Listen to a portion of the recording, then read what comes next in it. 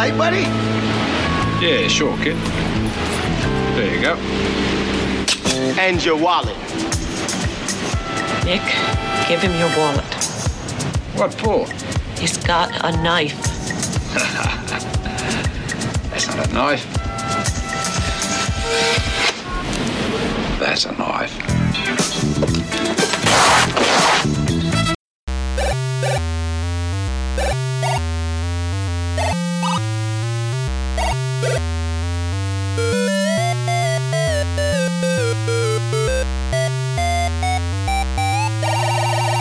Hello, squares and squarettes. Welcome to another Square Waves FM podcast. Today is episode number 43. Oh.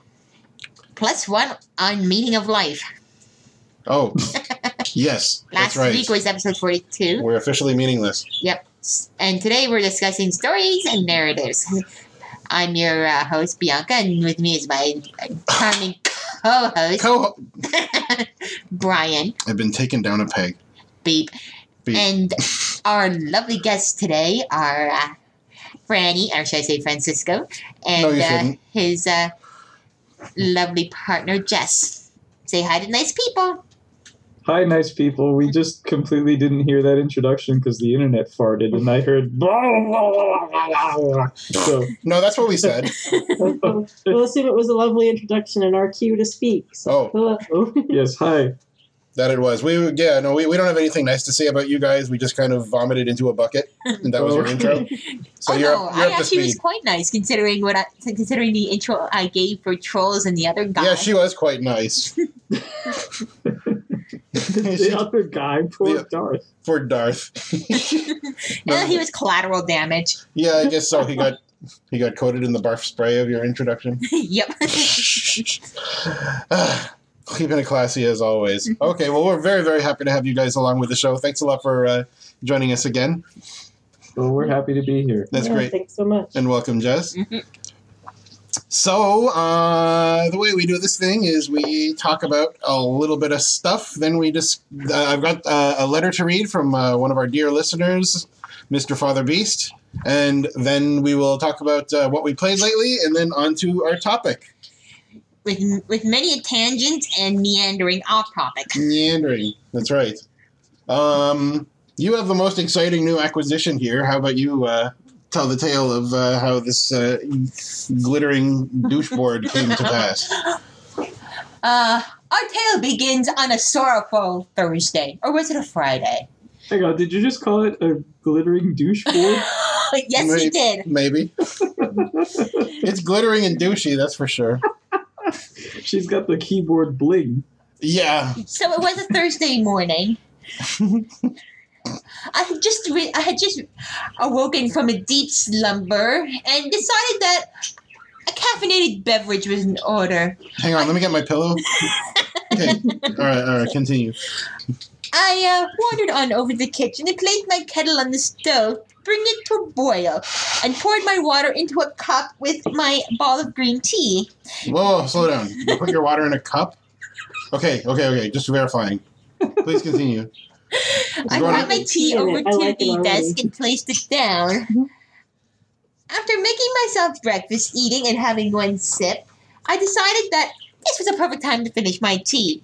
Unfortunately, my hand-eye coordination was a mite bit off, and I knocked the entire mug, aside from one sip of tea, over my old keyboard. Oh, aside from one sip, that's lucky. Yep.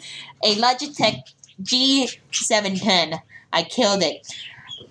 The lights on the WASD keys went out, as well as my directional arrow keys, which resulted in me having to turn the keyboard upside down to try and drain it out.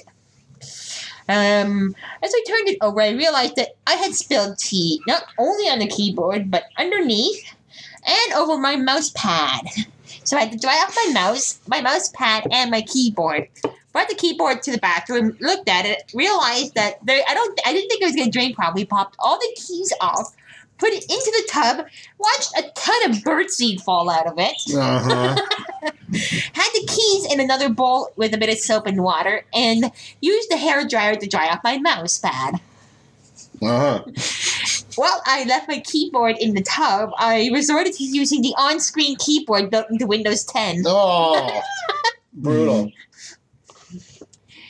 When I got home later after my workout, I proceeded to then take a screwdriver to the back of my keyboard, unscrew the rear end in order to, hopefully dry it out better. In the process, I killed my volume control button, my mute button, and I believe my the 0 key button on the number pad on my old keyboard. Mm-hmm. Spent the entire Friday going, why does my 0 key? Oh, that's why it doesn't work. I broke it. Although you did fix the backlight. Yes, I got backlight fixed. Huzzah. This tale is a roller coaster. Isn't it? Yeah. So at a terrible expense. So then today we wandered over to our local computer store, the better one. We won't go into which one's a pile of crap and which one... NCIX, it sucks. Yes, we are blessed to live right within walking distance of 2 computer stores. This is like heaven for us. And one overpriced piece of shit chain store. That's right. Nice to have the option anyway. Yep. Anyway. So we went to Canada Computers, hooray, great store, and looked around at some computers. I contemplated a thermal take, but then I caught sight of this glorious. As it's so MK1 RBG. Uh-huh. And it's like somewhere over the rainbow, I'm telling you. It's this beautiful rainbow technicolored keyboard. It's pristine. I love it.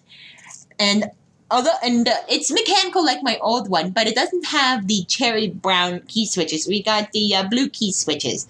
So it sounds more like... Type a little on it. I think... Let's hear it. To me, it sounds exactly like getting a haircut. Yeah, that's what I was about to tell the lovely listeners. Yeah, it does, actually. So this is what I get to sit next to for the next 2.5 months until she feeds tea to her next keyboard, right? Who says it's going to be 2.5 months? Besides, the other one lasted me almost 2 years. You are you are the dread do demon Glarbox, the keyboard slayer. I swear, this is like your 10th keyboard. And you're Lord Slobbenheimer, massacre of hard drives. Oh yeah, that's true. And together we are jerks. So you're basically hanging out in a neon hair salon for however long this keyboard. Yeah, really. I live in like one of those barbershops turning stripey signs now, essentially. I can't wait to see this thing at night. And there's functional keys that let me change my lighting scheme, and I've cycled through all of them. And the first thing Brian does when I plug this keyboard in, says to me, "Oh, unplug it. I want to record this." Oh, yeah, okay. So I kind of got all excited in the moment here. I will stick this ridiculous video in the show notes of... well, you know that meme of the cartoon of He-Man and he's singing What's Going On? Oh, yeah, sure. So that's her keyboard. Oh, okay. That's our house now. I'm sure as soon as the light is dark enough in our apartment, that's going to be our house. So yes. I'll start warming up my falsetto. I've had bad experiences with keyboards, but I don't think it's possible to save a keyboard once you've spilled liquid on it. I saved my keyboard, that old keyboard at least. I saved it once, and I cleaned it twice before. I successfully pulled both my keyboard and Brian's apart. At least the keys off to clean them, and I got both of them working. So yeah, these keyboards. Like you're supposed to be able to put keyboards like in the dishwasher or something. What? Clean them. Like. No, you don't. All I did was I just plucked the keys off, since it's easy with mechanical and not the membrane-based ones. You pluck the keys off, just throw them in some soap and water, and then I used Q-tips and just a dab of water in the end of the Q-tip just to run it between to give it a clean, and both keyboards were like new. Yeah, your keyboard hygiene is pretty much better than my bodily hygiene. I admire that very much. I've gotten liquid on 2 keyboards, and it caused them both to be possessed by the devil, because I would press like the D key and the CD drive would open up, and it's been pretty bad, my both experiences. I've had to just give up and buy new ones. That's pretty nifty. Yeah, it is, except when you're trying to type something, and then, your CD drive opens and you press one letter and like 5 appear on screen that aren't the one you pressed. And that's not dissimilar to the situation with the elevators at my place of business. I work at a college, and it's like a small kind of a footprint of our building, but it's 10 floors tall. So everybody relies on the elevators. And what the students like to do is like stand up on their tippy toes and turn the like up or down indicators above each elevator door. So like a light turns on, and instead of it saying that it's going up, they've turned it like 45 degrees so that it looks like it's pointing down. And there are always people who mean to go up that are going down. Don't you mean 90 degrees? Well, it's actually like I don't know. You know what I mean. They turn it some degrees so that it looks like the up arrow is actually pointing down. Oh, so 180 and vicity versity, sure. They're triangular indicators, so you only have to turn it a third of a turn. Anyway, a sixth of a turn, I guess. Anyway. Quarter of a turn? I'll give you a quarter of a turn. So is that the story of your... Oh, yeah, so your keyboard has like all these settings where it has like these concentric circles of color from the inside out, or it has a neat thing where you like touch a button and then it stays glowing for a moment before turning off again. So if you type words real fast, then you have these like awesome LSD trailers. Mm-hmm. This is quite the keyboard. Well, I guess the best thing of all was that it was $70 off today. Oh yeah! Wow. So that actually it was $5 more than the not psychedelic edition. So I mean, what are you going to do? Of course, you're going to buy it. Was that because of Black Friday? I guess so. It's like... Why do you have Black Friday if you celebrate Thanksgiving in October? Because Canadian businesses want to sell products and not have Canadians buy their products from the USA. Not that we would right now, because the Canadian dollar is in the shitter. So which makes us actually ideal for cross-border shopping to be on the receiving end of cross-border shopping. That's right. Well, it has to be like more than 30% off or something if we're going to buy something in US dollars right now, because our dollar is crap right now. Yep. So there you go. And I blame Stephen Harper for that. Well, I wonder how long until we import that Chinese shopping holiday Singles Day. What? Did you hear about that? It was recently Singles Day in China, which is like just, I don't know, a holiday that they invented to celebrate being single. Oh, I heard celebrate about that. by buying stuff. Well, and they do have a skewed birth like rate. Alibaba sold like $3 billion worth of merchandise. Yeah, it's like, the biggest shopping day of the year. That's right. right, like way bigger than Black Friday or any other retail holiday. Chinese Singles Day. Wow. Of course they want to celebrate it, so then they can get those. They can now force the kids to have more kids. If you think about it, they already have a skewed birth rate, so Singles Day makes perfect sense. So if you were single and, lonely and bored, you could buy yourself a super discount rainbow keyboard to I don't know, go and write your dating profile. As long as you don't get your kid to do it. Yeah, is that why you bought this rainbow keyboard, to write your dating profile? No, to take my mind off the fact that my mother made me write her dating profile. Oh, that's right. Bianca had to write a dating profile for her divorced mom. And my dad made me proofread his and see if I could suggest improvements. Wasn't your dad an English teacher? Yes. That's How to Traumatize Your Child, Volume 1. Have you been tracking the progress of, these profiles you've created? Are they successful? I just pretend they don't exist. I try to pretend they don't exist, but there's that little traumatized voice that likes to kick in and me and go, oh, remember this event? No! You wake up with your eyeballs twitching in the middle of the night, as you remember. Yeah, that's an interesting, unique experience. I'm glad my parents are together for this very reason. Well, I think that was very kind of you. That was a very nice service. That was kind of you, as a matter of fact. That's rather above and beyond. I didn't have to do the worst part of my mother's dating profile, which was taking the pictures and sitting through wardrobe changes. That went to my cousin. I was just going to ask if you helped do a little photo shoot for the perfect, you research what kind of photo, what kind of lighting, poses, Oh yeah, did you have to scientifically perfect one? And you have to put on that 1980s butt rock for the montage? Well, now you have the keyboard, so you can use the keyboard to illuminate the picture, make it look better. So that'll add to the mystique of the photos. Now that I think about it, this kind of very well describes our keyboard shopping experience right before breakfast today. She would hold up a keyboard, and I would shake my head. And then she would hold up another keyboard, and I'd cross my arms and kind of look at her all squinty. And then she held up the last keyboard, and I'm like, nodding yes, yes, yes. That's pretty true, actually. Had an 80s keyboard training montage. Bought the most 80s keyboard you could buy. That's right. Then she runs out of Canada Computers with the keyboard box in both of her hands, and she lifts it up triumphantly on top of her head. Yeah.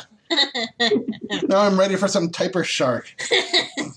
Typing of the dead. Now you know, like 90s hacker movie montage. It's just like frantic, like shots in dark rooms lit only by the screen and the keyboard, just like frantically typing. That's right. With the reflection in your glasses. Oh, that's right. You'll have like rainbow swirly things in your contact lenses now, and I do the close up. Man, I want to shoot a movie now. This keyboard's the best thing that's ever happened to us, man. What a glorious day we have living. Include a cameo for Mavis Beacon while you're at. Can she be the villain? Yeah. I don't appreciate this. I don't approve of this typing device. Mavis Beacon teaches restraint. Did I ever tell you about the parody Mavis Beacon game that I want to make with Ben? No, do tell. Oh gosh, this is going to be good. It's called Mavis Beer Can Teaches Typing. And she's drunk. So you have to decipher what she's typing from her drunken slur. That's pretty much all there is to it. Actually, the best typing game that I have to recommend. It's a serious recommendation. It's not ridiculous. It's actually a really good game. We fell off of Skype. Oh no. Oh wait, we're back. You're on Skype. We got you. Nope, we're not back. Oh. Hello? I can hear you Hello, still. we're here. We hear you. Oh, okay. Still got us. It gave us an error. Anyway, what were you saying, Jess? I was going to recommend the typing game Icarus Proudbottom Teaches Typing. Icarus Proudbottom? Yes. It's actually a sequel to an original, I don't remember the title of the game, but the first Icarus Proudbottom game was about a guy who could fly by farting or something, hence his name. But for the follow-up game, they did a typing game, which is really very nice. It's like the Greek tale of the little boy who sat too close to the sun and his wax butt melted. Icarus wanted Something to fly, like that. I'm not and he too flew up on too the close to lore. the sun, I which have to- caused his wings to melt, which resulted in the sin of hubris. Well, thanks, Encyclopedia Brown. Well, I'd be able to give more details, but one of my dad's friends, has my two mythology encyclopedias, Okay, and I need to get them back from Perry. So we'll put the podcast on hiatus until you boned up on your mythology. Did the bird just chew the friggin' rungs? Sorry, I got distracted. Whoa. I just looked over and realized that that these idiot birds of mine broke one of their ladders. Holy crap! They chewed through solid wood to destroy a ladder. That is very impressive. Sorry. These are the trials and tribulations of living in a parrot house. So at least we don't have destroyed shoes or socks that you would get with a dog. Yeah, this is true. Or various antiques knocked onto a floor by a smug little furball bastard. I can feel the love. Oh yeah, so much love. So anyway, we did make a brief mention of Black Friday, which of course brings up the fact that it is the horrific Steam sale. You sucked all the enthusiasm out of the room. All I can say was Steam. Have you guys bought anything in the Steam sale? No. No. Who has time to buy and play games? Oh. I don't think I have. I finally reached the point where just about everything I was going to buy, I already had. I appreciate that GOG especially tells you, because I tried to buy the same game 3 or 4 times over on GOG sales, but me too. I have so many, and the list of games I have to play next, immediately next, is 20 games long. So I don't know what to do. Are you sufficiently organized that you keep a list of what you want to play next immediately? I don't know. I have a bit of a backlog. I mean, everybody has a bit of a backlog, but I mean, I haven't made a dent in it for a long time because a few months ago I decided I was going to play Dragon Age, which I had not ever gotten to, even though I really wanted to. So, which one? The latest one or the first one? Well, all of them. So I started with Origins, and I just a couple of weeks ago finished Inquisition. And I played all the expansions and add-ons and everything. And so that's been all that I've played for months, practically. That's a real commitment. That's just going to fill up your dance card for a while. My past, 500 hours of game time has all gone to Dragon Age. Oh, wow. Was it time well spent? It was. I enjoyed it very much. I was a little bit thrown off at first because I had played Mass Effect, and I was like, all right, time to play Dragon Age. It'll be like Mass Effect with swords. That's what I assumed. Is it not so? Not really. I wasn't really prepared for like classic RPG of like, and I'm like, oh, this is more like 3D Baldur's Gate. Actually was inspired by, but I was expecting more actiony and less like, inventory management RPG stuff. But then once I was like, okay, I guess this is what it is, then I got into it.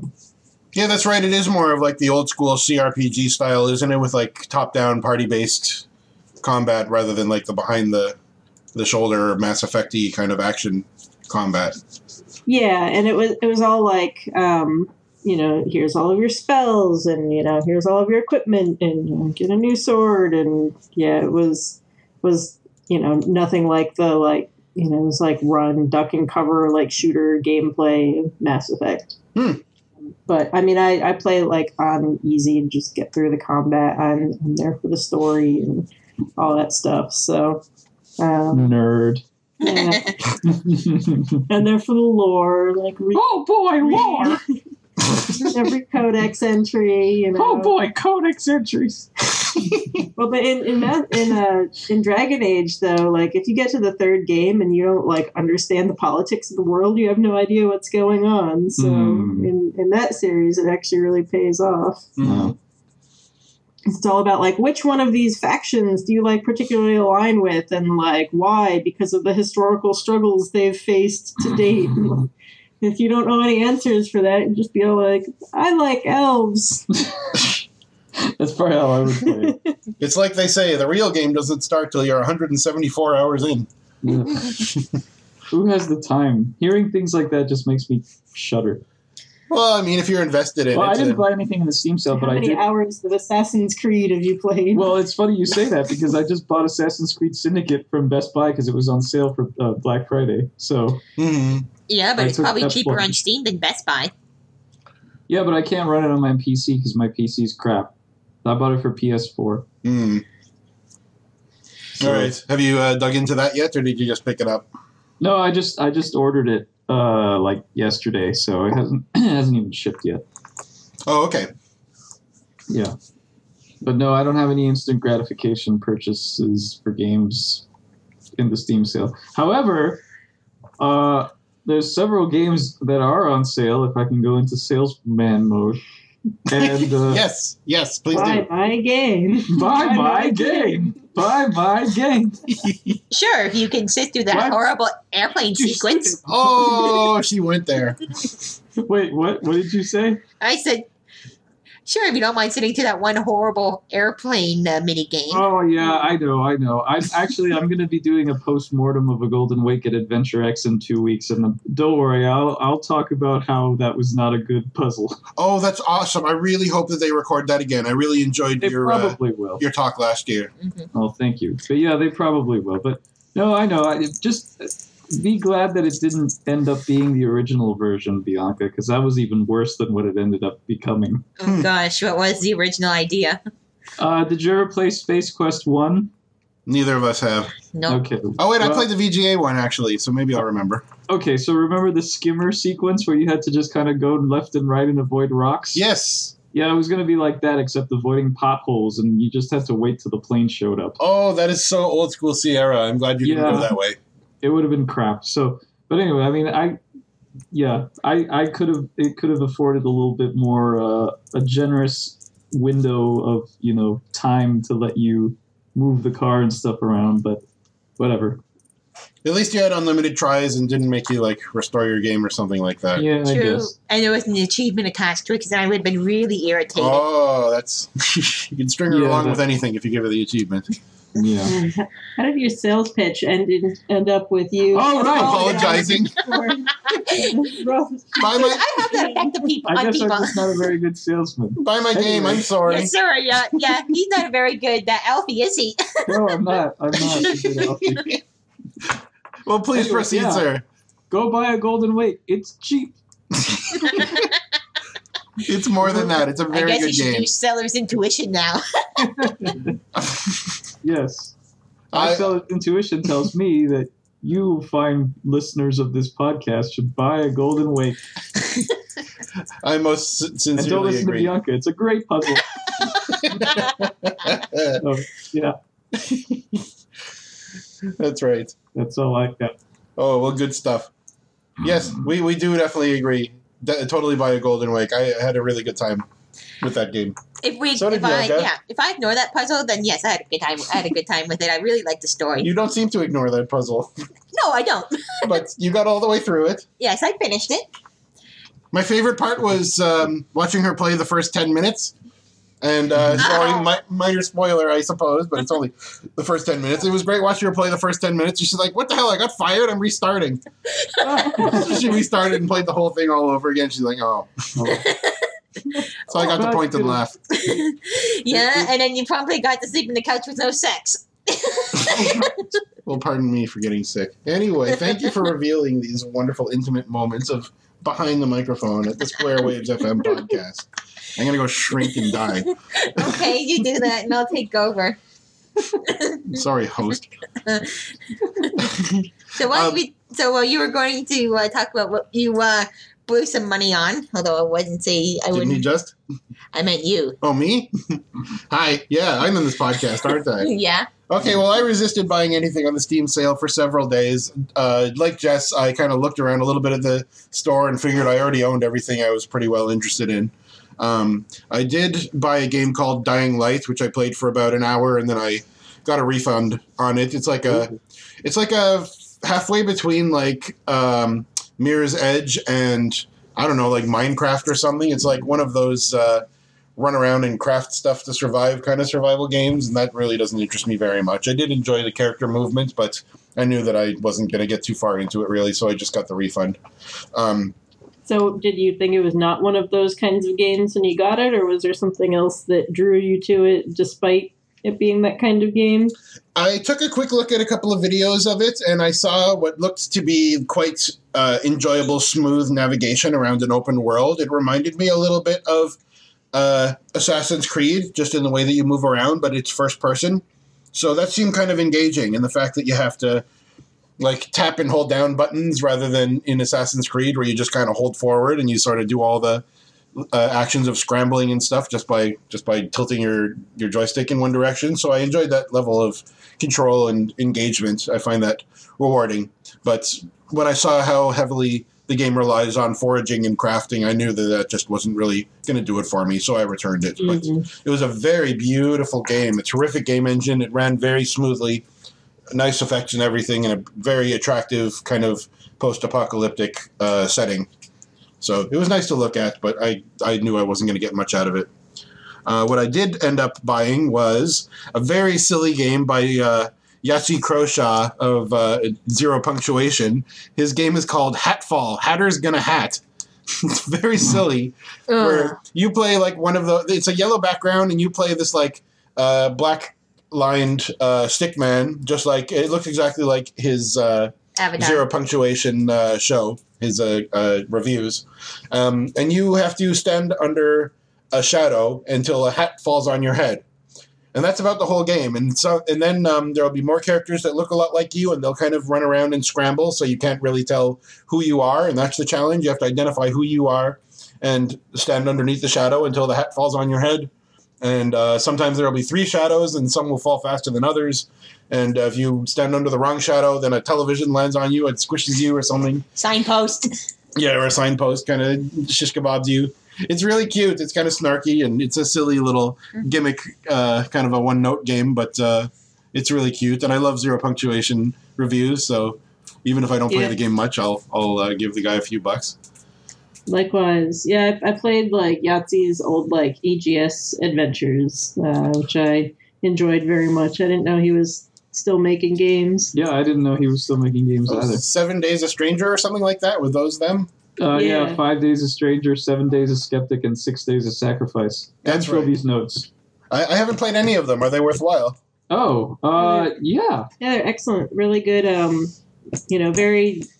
very moody and atmospheric, like kind of great horror movie with just like these lo-fi like. We should talk about them when we get to our topic. we should, but yeah, they're just like they're very nicely written and like very well put together. I enjoyed them a lot. Yeah, it's an interesting series as a whole. I think it really comes into its notes in Trilby's notes. Did I just say? Did it really comes into its notes? You did. Oh. I meant it really comes into its own with Trilby's notes. I don't think I played Trilby's notes. Oh, that's the best one. That's like the best one. Oh, okay. No, so the first two, like the first one is, I think it was just meant to be a standalone, and then he did the second one, which was 7 days, which was kind of more of the same, but it was interesting the way that it sort of paralleled the first one. And then Trilby's notes, he kind of made up this whole backstory to kind of tie the two together, and then the last one resolved everything. So it kind of it felt like this big epic story that really only came to be in the second half of the series, but it works. He retconned a few things, but it was I thought it was pretty good effort. I had him kind of typecast. I assumed his games would be all like snarky and silly, so it's interesting to hear that he's kind of taking it straight.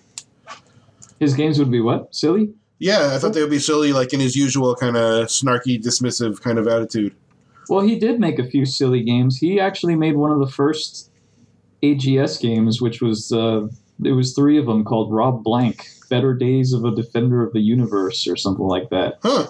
And that was actually one of the first AGS games I played. And he started Reality on the Norm, which was like this community sitcom type thing, which is where I got my start, and Dave Gilbert got his start, and a whole bunch of AGS people got their start. Wow. So, yeah, the AGS community really owes a lot to Yahtzee, even though he kind of infamously left the community in a huff, and like everyone was like, that Yahtzee guy's an arrogant jerk. I don't know what happened because I joined like right after he had left, but yeah, it was sort of an urban legend for a while. Well, it's impressive that he goes back that far. He's quite a talented guy. Yeah, no, he's been around for a while. If I'm not mistaken, I think he's written a novel as well. Oh. Yeah, I think so. Can't remember the name of it right now, but... Yeah, me too. I'll see if I can dig it up and I'll put it in the show notes. I tried to go to his Mana Bar when I was in Brisbane a few years back, but never made it. Oh, he like an alcohol serving bar? Yeah, they opened up an alcohol serving bar called the Mana Bar, and they had nerd drinks. They had a shot called the Purple Tentacle. Oh, man, that's cool. But I think they closed. Oh, ran out of mana. Badly. Too bad. Yeah. That's a great name anyway. That's a good theme. Yeah. Not good enough, I guess. Nope. Oh, well, what else did I buy? Enough nerds in Brisbane, I guess. I guess not. They're kind of there's a vacuous concentration of that force in Doodlakine, I guess. Sucking out all the nerdly energy for the entire continent. Well, there's plenty of nerds in Perth and Melbourne as well. Okay. I also bought Cities Skylines, which... Oh, I've heard that's good. I've heard it's good, too. I love the original SimCity when I played it in the 80s in, like, CGA. And I haven't really put a lot of time into any of the other kinds of games like that since. So we'll see whether I hang on to it. Bianca's played a bunch of it, and it's doing it for her, but I don't know if it's doing it for me. So you mean you've never played SimCity 2000? That was the only one I kind of skipped. I played 3 and 4. SimCity and Deluxe? Societies. I don't know what Deluxe is. I haven't played the latest EA one, actually. But I played a whole bunch of them. Not 2000. No, 2000 was great. So I hear. Was it... and it's actually the only SimCity I've ever played. I think it was it Joe Mastriani who mentioned recently that was the one he got really hooked on. I think you might have mentioned that in his last podcast. But I hear it's phenomenal. Yeah, it's an addicting game. Oh, excuse me. Ooh. If I'm not mistaken, game. I think that's also the SimCity that had tie-ins to related games. Like they had Streets of SimCity, which was a car, like an open world car driving and racing game, and you could actually explore the cities you created in SimCity 2000. How amazing! Oh yeah, I have SimCity 4. You do, yeah. So I played that one too, mm-hmm. and I played that one the least, I think, just because the complexity was getting up there. Yeah. I just liked watching Godzilla stomp around in the original SimCity, and I don't think you can do that in City Skylines. All you can do is be productive and kind and care about people. So, well, that's boring. No, exactly. You can completely neglect them. There's an achievement for having a certain amount of abandoned buildings for X number of years. Oh, I did build all those low-income housing units next to the coal power plant, so I guess that was pretty nefarious. Okay, I feel a little better now. I built middle-income houses next to a wind turbine, and they cried about it. A bunch of NIMBYs. Oh, they're NIMBYs. I don't know how this happens, but invariably on this podcast, whether I'm speaking for or against some game, just the act of speaking about it makes me want to play it. I'm like too self-influential, I think. Is that a thing? Mm-hmm. I think so. You just talked yourself into it. But yeah, I am enjoying that game a lot. I have a few hours already on it. I have 7 hours played since I bought it. Wow. Maybe I'll keep it. Because it's impressive to see the stuff that you accomplish with it. Maybe I'll keep it. Yeah, like I said, you'll probably find yourself restarting because you make it a big fucking hole in the ground, or you, like me, you get pissed off because you have no means to pay for the services. You've taken out all the loans, so you just crank the tax, make people miserable for a couple of months, get out of debt, lower the tax back to what you actually want them to pay, watch them come back in droves, thankful for the fact that it's no longer 29%, but hey, they can pay 14% now. Isn't that bait and switch? Exactly. Nice. Okay. Well, the last game that I bought on the Steam sale so far, which I haven't played in the commercial version, but I did play it a little bit when it was a free mod, is Black Mesa, which is like, I don't know if it's a fan created, if that's the word for it, but it's like a recreation of the original Half-Life game in this beautiful engine. I guess it's the new Source engine. But like all new assets, it has like new character models and stuff. They've kind of taken the spirit of the levels that they've redesigned and they've completely recreated them, but sort of capturing the same set pieces and mechanics and puzzles and kind of expanding on them a little. What impressed me the most when I played the mod was they really, really expanded on the dialogue. For example, there might have been like some nondescript NPCs that would there might have been 10 different people and they all had the same voice and they all said the same little one-liners. And in Black Mesa, you can talk to one guy, and he tells you like 25 different jokes just by clicking on him over and over and over. So they really put a lot of love and care into it, and it's super cool of Valve to permit this team to embellish upon and to iterate upon this like super famous game that made the company what it is. So I'm glad that I bought it. It was an early access game. It's still on sale now. I think it's $10, regular $20, and it's like 80% of the game. The only thing they haven't recreated yet is Zen, the alien planet that you visit at the end of the game with a few boss battles and the big denouement. So I'm happy to have supported them. Denouement. Well, look who's all of a sudden English and using big words. Okay, friggin', that's enough English out of me. That's what I bought, those 3 things. Yeah. Dear, why don't you have a terrifying list of games that you've purchased? Why don't you... Well, I got a bunch of stuff really cheap, so... Why don't you summarize? Okay, so I got, like we already said, City Skylines. And then we're going through my usual, a bunch of find the shit games. I got 1, 4, and 1, which contained House of a Thousand Doors, Eternal Journey, Dark Strokes, and Stray Souls. House of a Thousand Doors? What if you got a poo? I can see a flaw in this architectural design. What if you have all the doors labeled? Okay. As long as there's like... Anyway. I think I've made my point. I'm not going to elaborate. What else, dear? In Between Lands, Game of Thrones RPG, not to be confused with the Game of Thrones game I already played, which was the Telltale one. Oh, because you're still not tired of stabbing in boobs. Exactly. I mean, I'm still working on Clash of Kings, the second book, nice 1,000-page novel, which is a bit longer than the one I read before, which is only 900 pages, and that's excluding the appendix, which talks about each individual household. Let's see, moving down the list, Techno Babylon, The Vanishing of Ethan Carter. Oh, yeah, Techno Babylon. She watched me play that. And even though our computers are side by side, for games that we really respect, we'll tend to buy one version for each of us. So that's what happened with The Golden Wake, that's what happened with Blackwell, and that's what's now happened with Techno Babylon. Go Wadjet. Yay. Among the Heavens. Thanks for keeping me employed. Me personally? You must not eat very much. Among the Heavens, Unfinished, An Artist's Lament, and Bioshock 2. That's not so terrifying a list. That's not so terrifying. Well, yeah, I guess not. But BioShock 2. So she played... Shut up, Burns. Oh, my gosh. BioShock. She's played BioShock Infinite. Now she bought BioShock 2. And in like 3 years from now at this rate, she'll buy BioShock 1 and understand what the hell's been going on all this time. Like, dude, the fuck? The fuck? I can't stand playing games out of order or like not playing from the beginning of the series. Like, I have to start at the beginning. That's a condition called sanity. So I'm reading 3 books at the same time. What's your point? I'm reading Warcraft War Crimes. I have Confinement that I'm reading on my Android. I have Clash of Kings.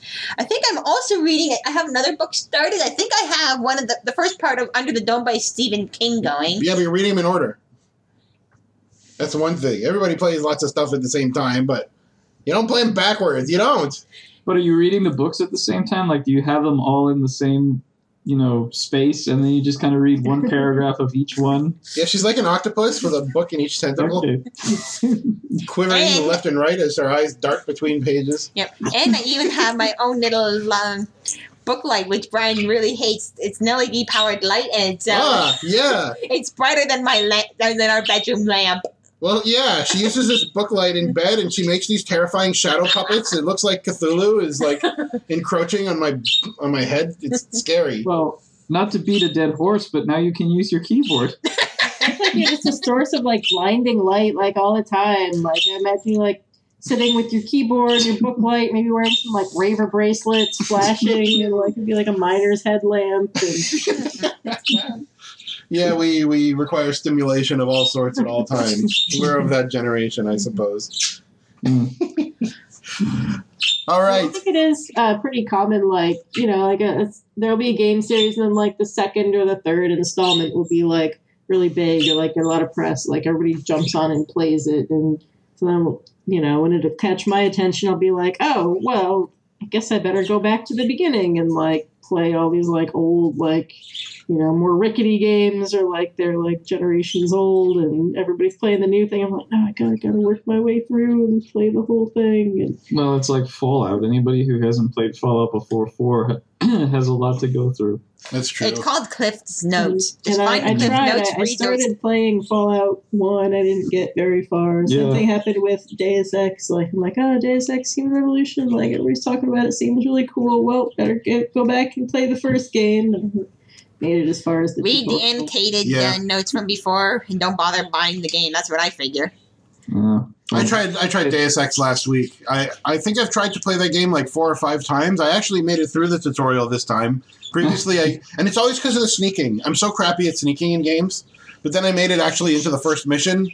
And after you talk to a couple of people and look into a few boxes, what do you have to do? Lots of sneaking. Yeah, the sneaking in the original Deus Ex is pretty terrible. I played Deus Ex Human Revolution first. I know you hated that game, Brian, but I liked that game. And then I played Deus Ex, and just going back was really hard. Like, that's the other reason to start at the beginning. It's so hard to go back. Like, the controls aren't as good, or like they fixed all these problems, and it was so much smoother in the later ones. Big, like, graphics changes and stuff. Like, that's why you gotta start at the beginning. Yeah. But yeah, I wasn't very good at the sneaking in Deus Ex either. That reminds me, I have to finish the first 2 games of Space Quest series. I played all the others. I didn't play 2, actually, because I played Space Quest 1 VGA from start to finish, and I don't remember that being a very good game. I really only like 3 and 4 of that whole series, and that's about it. But I should play them all. Yeah, I started the Space Quest series again because the later ones seemed really cool. I think I only made it up through 2 and then got into 2 other sucks. things. Trolls will probably throw something at me for saying this, but 2 is a terrible game. Mm-hmm. Oh, that's a shame. I mean, it's bad. I know that it sets the scene for some occurrences in number 3. Thank you. Yes, you're welcome. I do my best. All right. Well, that's all that.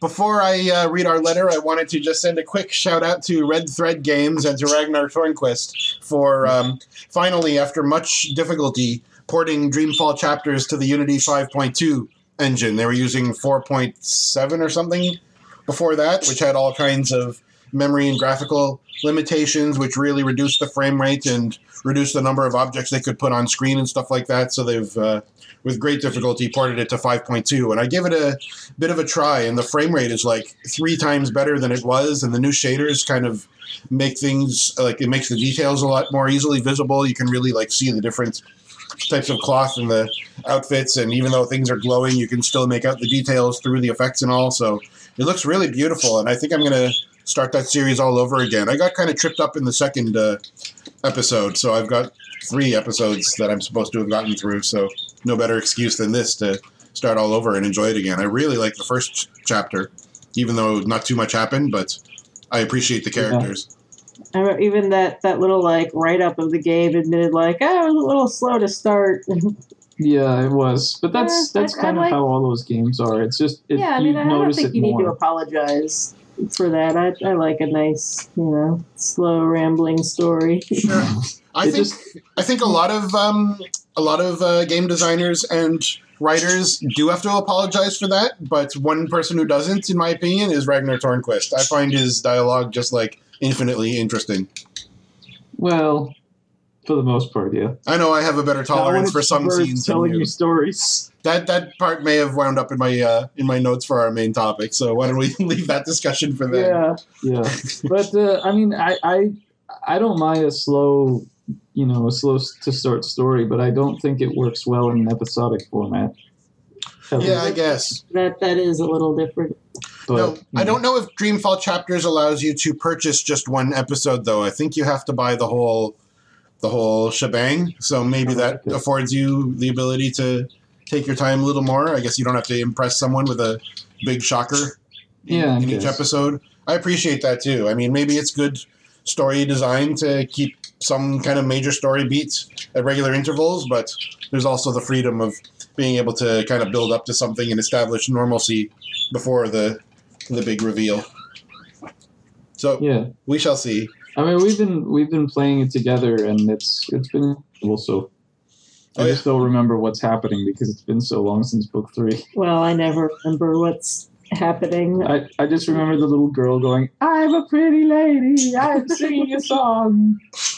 Yes, well, that's all you need to know, really. That was the linchpin of the entire complex plot, all the worlds in balance, and, Spoilers. It was all about that girl playing dress up at the hat stand. I knew it. Oh. Well, now I don't have to play it at all. Thanks a lot, chumps. Right, and I also have that in my notes that this new version of Unity means that they've announced a version for PlayStation 4. Which is good. Good for them, because that means they'll bring in a lot more money, and that means they can make more games. Oh? Beep. Uh-oh. Yeah, hopefully. Yeah. Beep. The only way I'll be able to play it on my own is if it's available on PlayStation 4, because, my PC... I'm not about to upgrade my PC just to play Dreamfall Chapters. Sorry, Ragnar. Yeah, that's fair enough. Although, who knows, maybe this engine upgrade might have... opened it up to you with what you've already got, but perhaps not. Maybe. Dreamfall and every single other game, you're like, I can't play that because my computer is too old, which is every game. Yeah. Fair enough. All right. I have the mother of letters here from our dear beloved listener, Father Beast. We appreciate this so very, very much. Can we call him Father Beast King, seeing as how he's obviously one of the more prolific letter writers for this show? Father Beast King. I thought that was like a Rudyard Kipling thing or something. Okay. Father Beast King, because he's like Stephen King, is that why? Yeah. Okay. Let's call him that. Thank you. That was witty. All right. I'm going to take this one paragraph at a time because I believe there will probably be talking points throughout this, but let's go ahead and give her. He says, "Hi Squares, this is Father Beast. It's been a while since I wrote in, so I have several shows to comment on. Oh, good. Concerning consoles, I have very little experience with consoles. The only real one from my childhood was an Atari 2600 they got at a youth center when I was in high school. Space Invaders was an initial popular choice to play, and some kids like to play Queen, Another One Bites the Dust, while playing that game. One interesting way the Atari version was sometimes better than the arcade occurred with the game Missile Command. On the 2600, you could choose all these different versions of the game, and we quickly realized that number 18 had far better control of the cursor than any of the others. And we started getting to ridiculous levels in Missile Command by using that setting. Laser Blast by Activision was a bit of fun since every level past the 20th was exactly the same, so we could keep making the same 3 shots to clear a level in about a second. Doing that, some of us got up to level 200 or more. Yeah, Bianca, you and I played Atari 2600 when we went to Sid Bolton's Computing History magazine. Magazine. Yeah, we went to a magazine. Yes, I see your brain's working is in stellar working order today, dear. I know. I need a tune-up, I guess. So that console is interesting because it had not only did it have a power switch on the front, and it wasn't a button, it was like a switch that you would flip. But next to it was like a game mode switch, and you would flip this physical switch on the front of the console, and that would let you toggle between different game modes. So I guess that's what he's vaguely remember that. Talking about. Yeah, that was kind of neat. Most games had like game A or B, or maybe it would be kind of like a WarioWare sort of collection of a whole bunch of games, and you would toggle through them by flipping that switch a few times. So that's probably what he's talking about. Mm-hmm. That was about it for my console gaming experience, or so I thought at first. Then I realized the Commodore VIC-20 and the Commodore 64 were consoles of a sort, okay? Since they had a cartridge port which you could stick game cartridges into, I guess. A few words about the VIC-20 first. The VIC-20 was the first example of something that was extremely limited even when you first saw it. It had 5 kilobytes of memory, which were bumping up against almost immediately. Also, the 20 in VIC-20 stood for the 20 character-wide display, which led to unexpected problems. There were several times while playing adventure games that I was supposed to put a word that I had been given earlier in the game, and I got it wrong because of how the letters were displayed, like the tail of a Y making the U on the next line look like an O. Oh, that sucks. Anyway, because the VIC-20 was so limited, I strongly suspect that every cartridge brought some extra memory along with it to be able to play. Radar Rat Race was an early one we played for a while, but we had a lot more fun playing the Scott Adams text adventure games, such as Adventureland or Pirate Cove. It may seem strange playing a text adventure off a cartridge, but I'm pretty sure the memory of a VIC-20 couldn't hold a decent-sized text adventure. I have many fond memories of being bitten by chiggers and yelling the bear off the mountainside. Yelling the bear off the mountainside. That sounds like the most wonderful code word for something very naughty. Yeah, and I wonder if that's where they got the idea for Skyrim, where you can yell somebody off the mountain. Oh, I wonder. Yeah, maybe. More like Leisure Suit Larry, this ultimate innuendo. Pardon me for 5 minutes, I gotta go yell the bear off the mountainside. I know we also had a number of game cartridges on the Commodore 64, but the only one I remember is Wizard of War. Oh, I love that game. It was sort of a Pac-Man type game, but instead of just avoiding the monsters, you could shoot them. The monsters would get tougher and faster as the levels went on, and occasionally a super creature called the Warluck would appear to menace you. That was really the last of them, as we were discovering that better stuff could be loaded from tape or even better from disc. I played Wizard of War on my friend's Commodore 64 when I was a kid. I only found out recently that was originally an arcade game, but the Commodore 64 version was great. It was like Pac-Man with laser beams. It was really hard.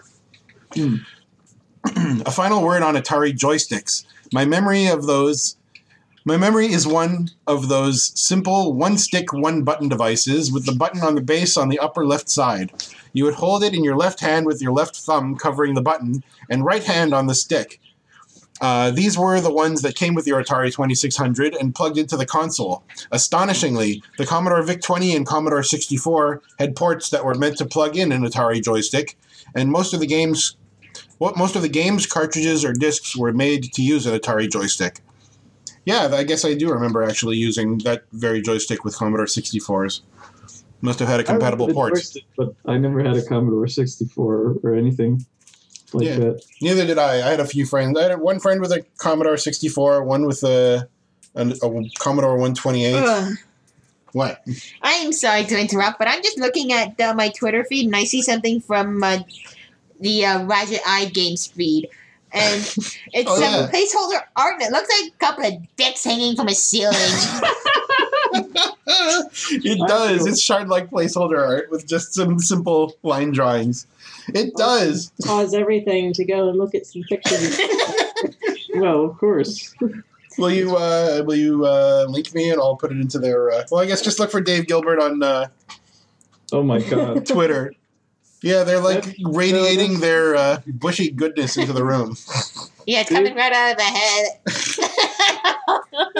It does look like two dicks on the wall, but that's clearly from Dave's new game. He's just using recycling characters from. Oh. Okay. So neato. All right, because there's somebody from Techno Babylon too. Yeah, I was wondering about that. Yeah, like, that's Emil. Okay. It's Lau from Techno Babylon, Emil from Blackwell, and Amy from Short yeah. Lake. Oh, neat. Pop quiz, like, identify these three characters. Yeah, really. I never would have gotten Emil. Yeah, I know. I'm impressed with your ability to identify rear ends. Well, it's kind of what I do. Yeah. Yeah, I got to laugh and point at the. Laugh and point at that rear end in the Golden Wake on the bed. Here's a bum. Yeah. Bums are funny. Yeah. It's a rotoscope bum. Oh, really? Yep. That's very professional. I know. Good job. All right. Carrying on with the letter. Concerning scary games, I don't really go for scary games. Kind of like horror in general is something I don't go for. My usual excuse is that I spend a great deal of my childhood being actually scared. So seeking to be scared just doesn't appeal to me. Not to mention that most horror doesn't even do that job very well. Nevertheless, I do have a couple of examples. In the original Diablo, yes, the poison spitter dogs were kind of a pain because they spit this poison at you, you don't say, which would persist in draining your hit points after it hit, and they left those pools around you had to be careful not to step in. The nice thing was that after spitting a couple of times, they would run up to you, and then you could kill them. But if they were in a group led by a boss dog, they would act intelligently and not run up to you, asking to die. So I was understandably freaked out every time I was casually walking around the dungeon, and I would turn a corner, and there was an entire band of dogs spitting at me and killing me within seconds. If I didn't turn, running and screaming from the situation. The other example is from the original Half-Life. Yes. I had heard and crabs. Probably. I had heard so much praise for this game that I decided to give it a try, despite the fact that I don't like shooters. I downloaded a walkthrough and made my way through the game with some enjoyment until I ran into the pit. Yeah! There's this humongous pit with these 3 tentacles coming up from the bottom to strike and instantly kill anything it senses in the pit. Tentacle porn. Sorta. I had to go through that horror, save scumming every few steps, since even if you were perfectly quiet, you could still get hit by a random strike.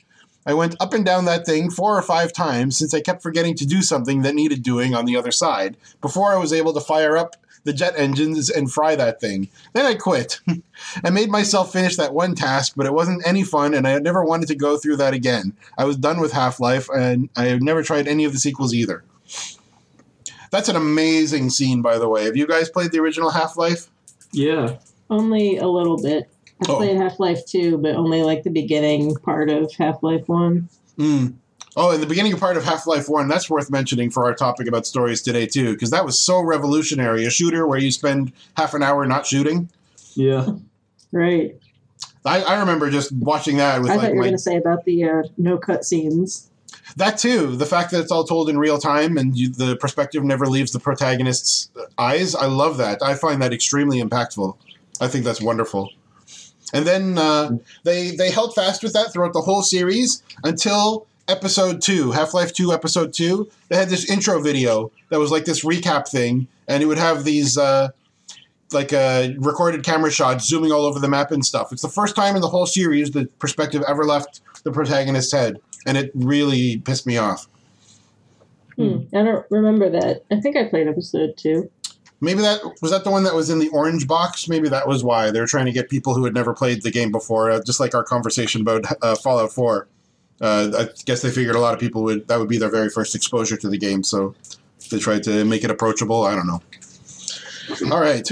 Weird that people's first experience would be Half-Life 2, Episode 2. I know.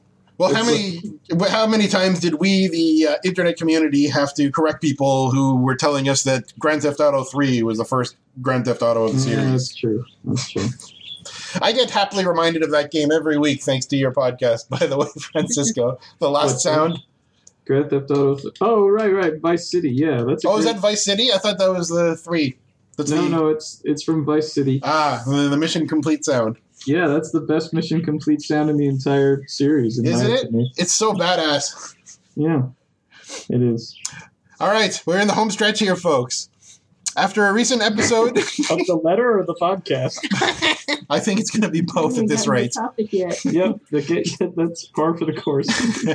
After a recent episode in which we talked about companies which say unlimited or have unlimited in their name but don't actually mean unlimited, I thought you would appreciate this song about supposedly free water. The copy I'm sending you is in low quality, but here's a link where you can stream the song or buy it from the website. I'll put that at the end of the episode. He has another one here too.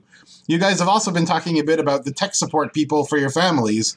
Oh, about being the tech support people for your families, yes? You might like this song about being the guy in the office that everyone leans on. Again, low quality, but a link to stream or buy. I'll put that at the end as well.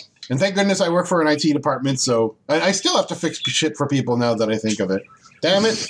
Okay, I'll listen to the song and shake my fist with rage. In the game design ideas section, I heard some guy replaying Monkey Island 2 and complaining about how he was led astray by the red herring of the different colored drinks he had when trying to win the drinking contest.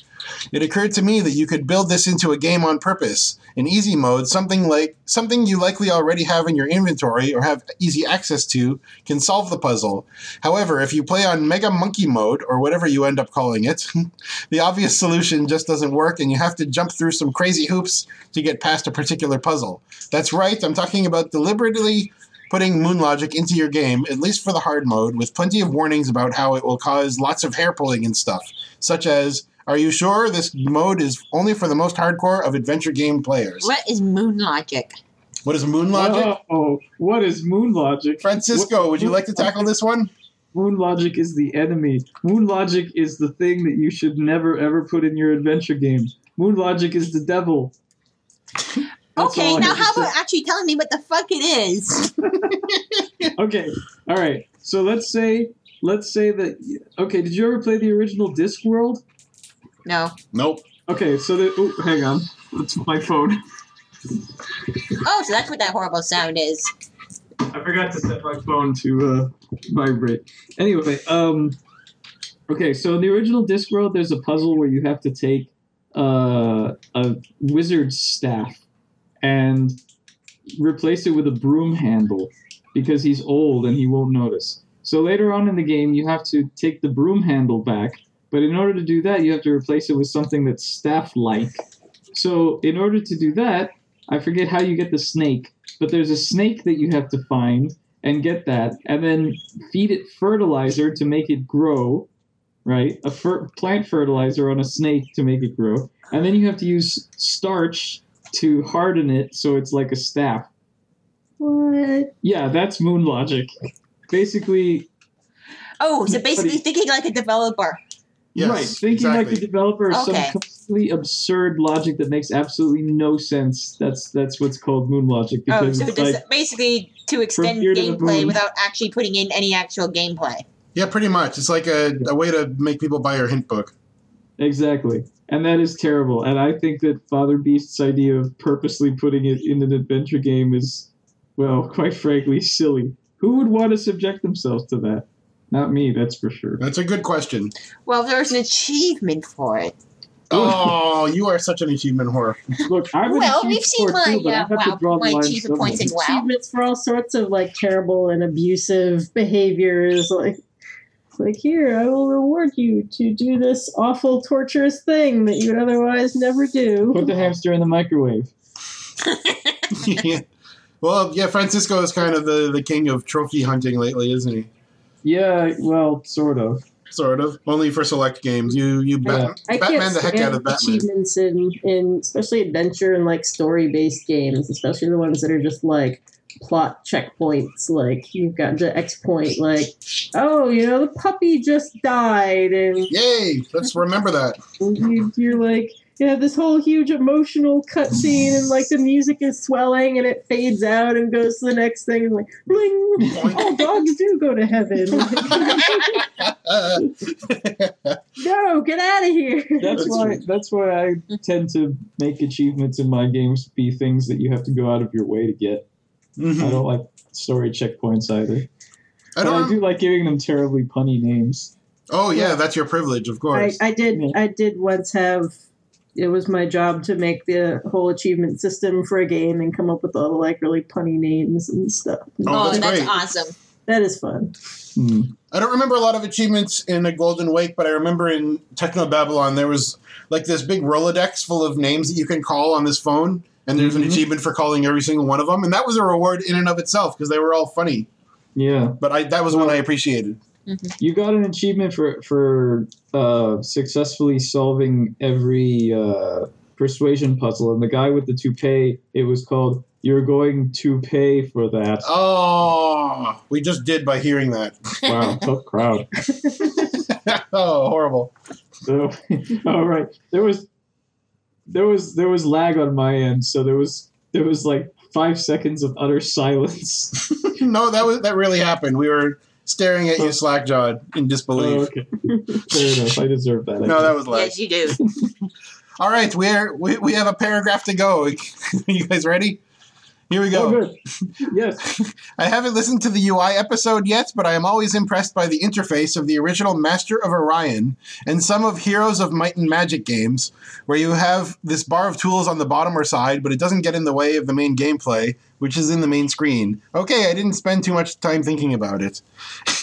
What I will say about Master of Orion and Heroes of Might and Magic is that I haven't played either, but I always enjoyed reading about them in PC Gamer magazine because of the acronyms Moo and Ho-Man. You're my Ho-Man. Still listening to all your jumbo-sized episodes, Father Beast.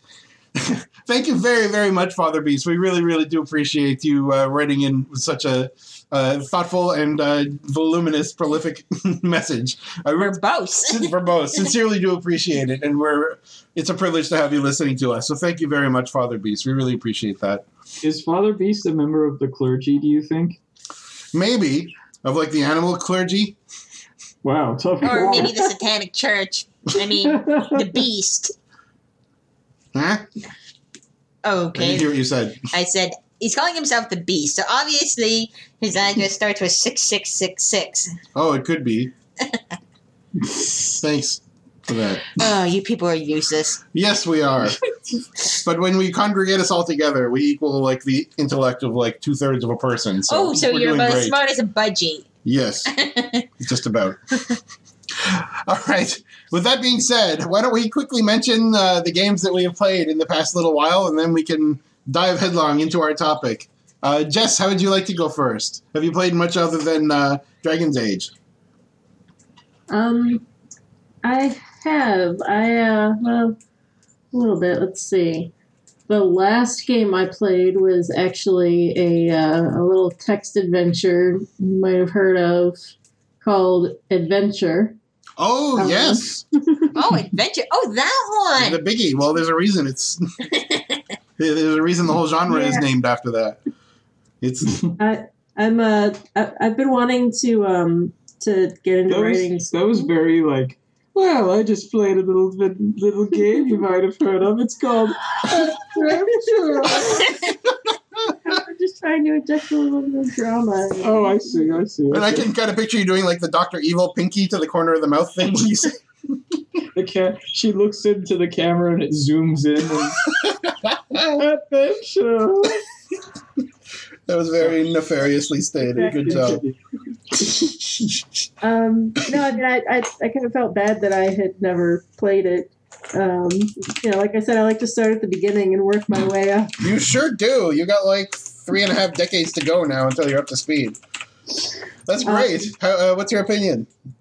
It was so the version that I got was like the like Inform version that was translated not too long ago. So I still don't know how much of that is just part of the Inform system and interface, and like how different it would have been in the original. But it felt surprisingly modern. I was actually kind of surprised. Again, a lot of this is also probably because of the Inform translation, but I expected like half the commands I'm going to try aren't going to work, and it's going to be really kind of like clunky and weird and unfair and stuff. But No, it was surprisingly nice, and I appreciated like how spare the descriptions were. But I mean, it's all about like giving you a sense of exploring this like real cave system, and even like with these really like kind of sparse descriptions, I felt like it could build up a pretty good picture of what this place was like and what it felt to explore.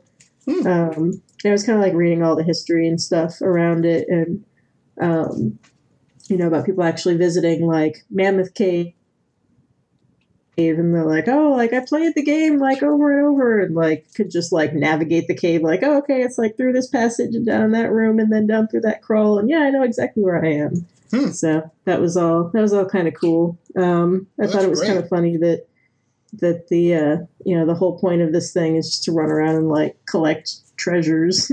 Oh, how interesting. It's kind of arcadey in that fashion.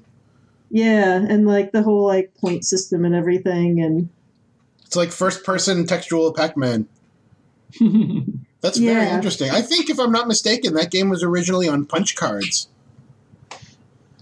I might be wrong. Was that one of the punch card ones? It might be, because that was like the first real adventure, wasn't it? Or was it Colossal Cave? I forget which came first. Well, yeah, this was Adventure, otherwise known as like Colossal Cave Adventure. Oh, I see. So, yeah, but it was, and then the ending, like, I don't know, spoil the ending of this decade. I think the 30 plus years is beyond the statute of limitations. No, hang on. 3, 2, 1. Okay, it just passed. All right, enough spoilers. The timing. Hope everyone who hasn't played it yet has like tuned out by now. But no, just the sort of like deconstruction of the whole thing at the end, I thought was like hilarious. Like this wonderful turn where you sort of like go behind the scenes and you see the room where they like have all of the like adventure equipment stored, and like, oh, am I by the furrow of your brow? I've never played Adventure. I'm curious. Me too, kind of. I've never played it either. At the end, once you find all of the treasures, that triggers an announcement like, oh, the cave is now closing. Like, please make your way to the exit. And then you kind of like go through all this like blind passages, and then you wind up like in the I forget what the room is called, the repository, I think. And it's just this room where like all of the stuff is. It's like, oh, here's the like pile of like diamond necklaces, and like here's like all of the birds and like a stack of bird cages, and here's all the spare snakes, and they're all just like kind of in a room, like the staging area for the adventure stuff. And that's funny. You have to like blow a hole in the like wall to escape, and then like leave out of the wall that you blew up. It's like really weird and surreal, but it almost felt like like Stanley Parable or something. Yeah, like that level of like deconstruction. I wonder if there was any influence on Monkey Island 2's ending from that. Oh yeah, yeah, it was kind of like that. Or Leisure Suit Larry 3.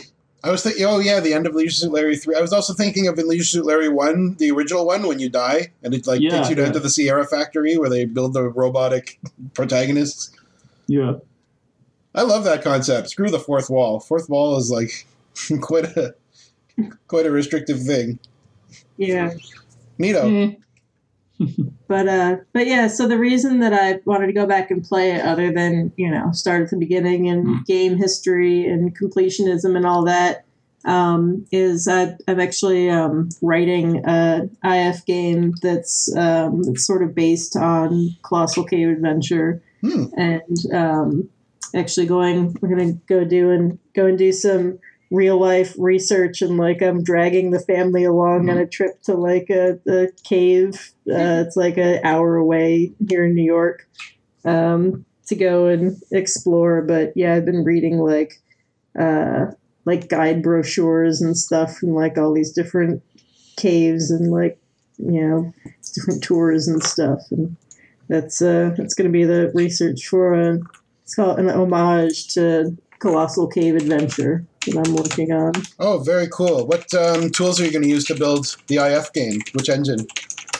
I think Inform, which seems to be, pretty like well developed and robust. At first I was Like, I thought it was a little weird, this, like, natural language, like, language that it uses. That it's supposed to be, like, for writers, like, like, easy to get into if you don't know a lot of programming, and all of the, the language is just in English sentences, like, there is a room called the cave entrance. South of the cave entrance is the Great Hall. Inside the Great Hall is a container called a chest, and inside the chest is a diamond necklace. And inside the diamond necklace, there's a frog, and it's in the whole of the bottom of the sea. And the green grass grew all around and around. And grass grew all around. Right.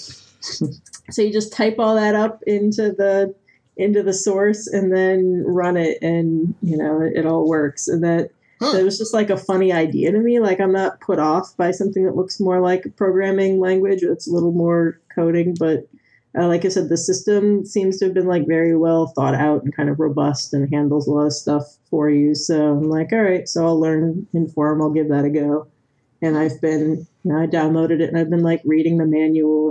I'm actually really enjoying reading the manual because it's, like, this is an engine developed by writers who developed an engine for, like, story games. It's all very literary, and just the language that the book is written in is very sort of like poetic and literary. It's like, and you will find controls for this, but we need not concern ourselves with that for now. Like, perhaps you would like to do like this thing, and just like I don't know, just like the prose of the manual is kind of like a pleasure and like fun to read, and kind of funny, like when I compare it to like any other like programming instruction book that I might read. It's just, it's like, we're in a different world now. We're in the world of IF. so that's what I've been doing lately. Oh, that's nice. Oh, well, good stuff. Is that the bulk of what you've played recently? I feel like I've been on the verge of playing games, and I've been just so busy. I haven't, like, for me, gaming is a very long stretch, uninterrupted thing. Like, that's why I don't really do like mobile games that like, do for 5 minutes and then the subway comes and get on and then like play 5 minutes more. Like, I need like long stretches of quiet time, dark room, and like a purring cat and a glass of wine. Like, I've been kind of like running around a lot lately and haven't really had the time to do that. But what about the Dagger of Amon-Ra? Yes, well, that keeps breaking. We keep failing to play it, and also sometimes the glass of wine puts me to sleep. Oh, the glass of wine always puts you to sleep. Oh, I keep poking you. Yes, well, it's a lovely game. It's no reflection on the game, but that is a lovely game. We've been trying to work our way through that too. Oh, are you doing the CD-ROM voiced version or the silent movie? I've never played that one, and from what little I've seen of it, I think I'm happier with the disc version myself. I think that that's a game that if you've never played it before, you should play the text version because it's actually very well written. Yeah. And then once you're familiar with it, then play it with the voices. Because if you play it for the first time with the voices, I mean, I played it for the first time with the voices, but that was years ago. I think nowadays, if you play it with the voices on, it can be a bit of a turnoff. I don't think there's any game I've played where the voices have been so bad that I would turn them off. Have you ever played King's Quest V?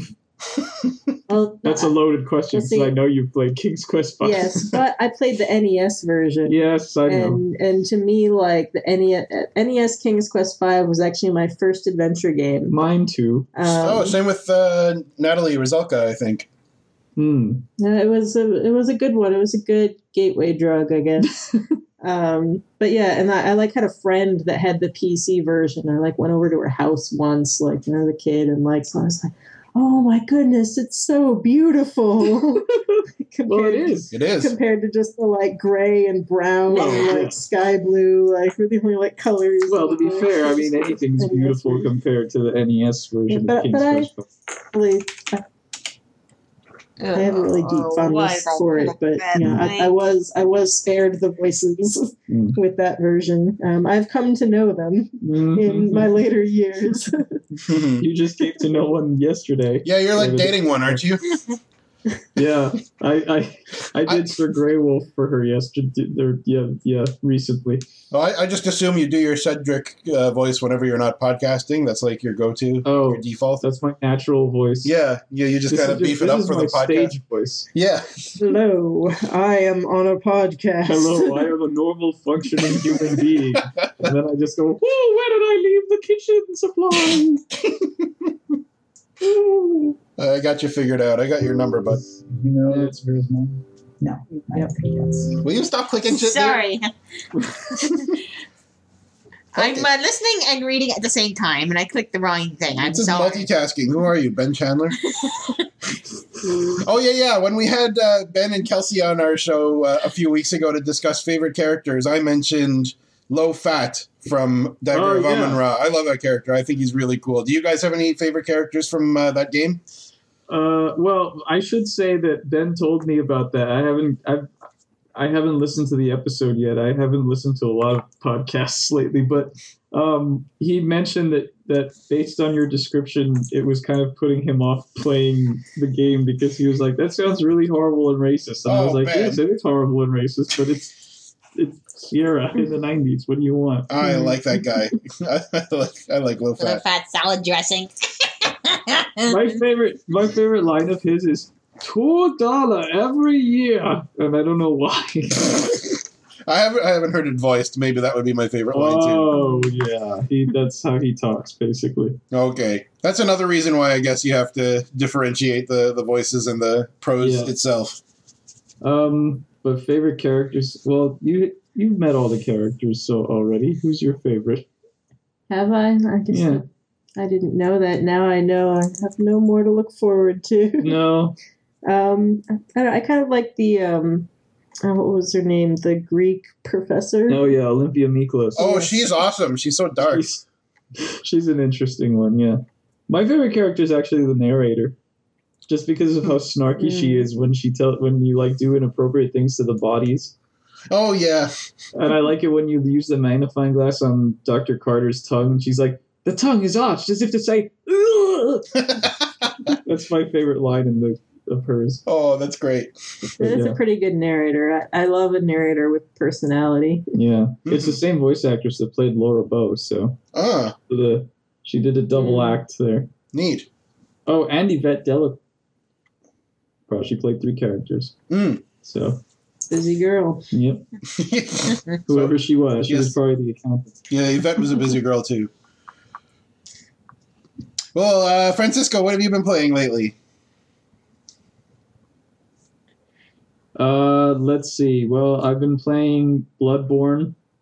That's like a really grindy, punishing combat game, isn't it?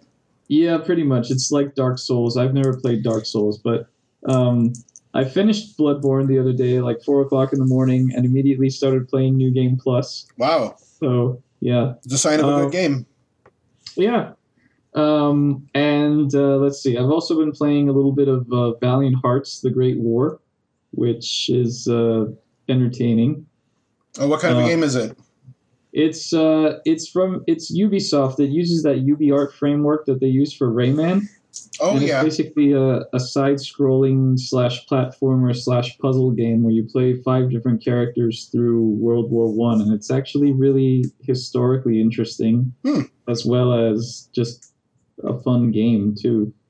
And there's a dog, and I'm convinced that the dog is going to die, but it hasn't yet. And I'm just waiting for that very last bit where he gets blown up and goes, "Arr!" And I'm just going to be... Oh, he's going to sacrifice himself for the protagonist or something. Right? Yeah, there you go.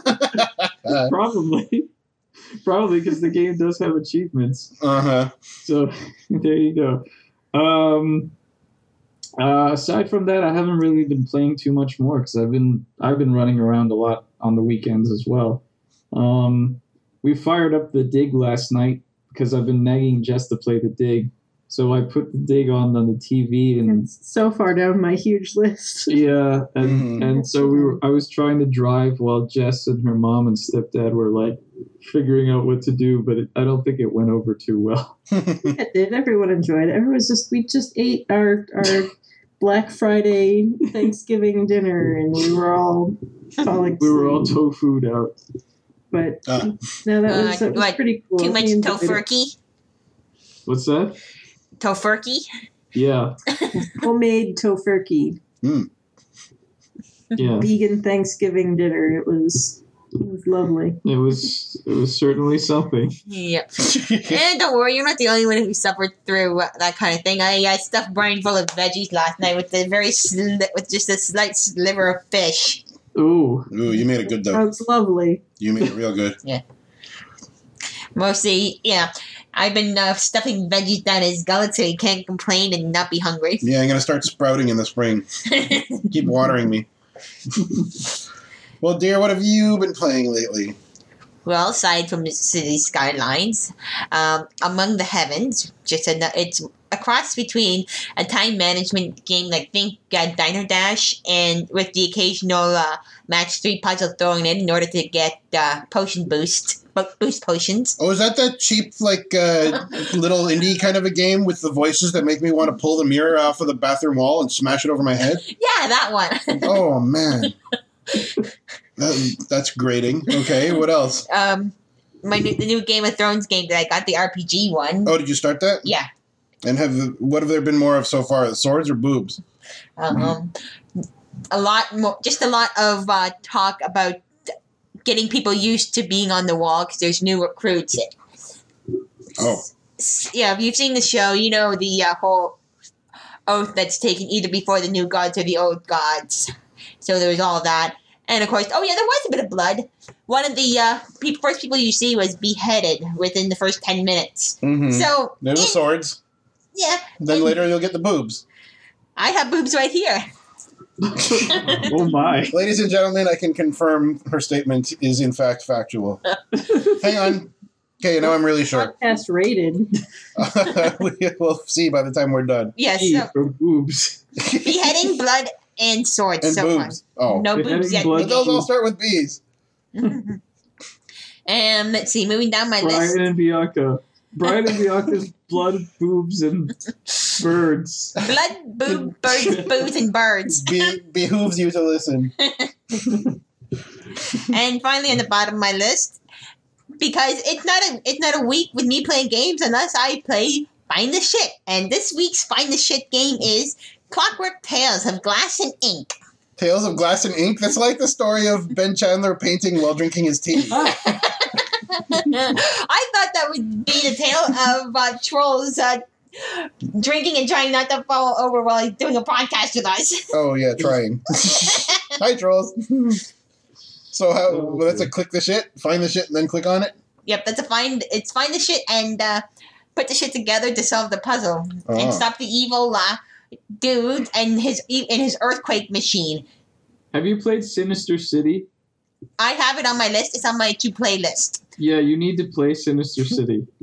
Sounds sinister. Will be. I think I have I actually made a whole category on Steam called my to-play list. Okay. It's got more than 20 games on it. And have you bought it already, though? Yes. Okay, good.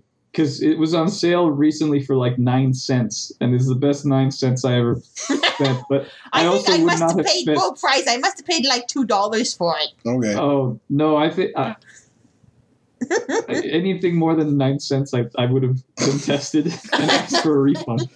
It's kind a of terrible intrigued now. game, but it's also charming in its way. Okay. This I gotta see.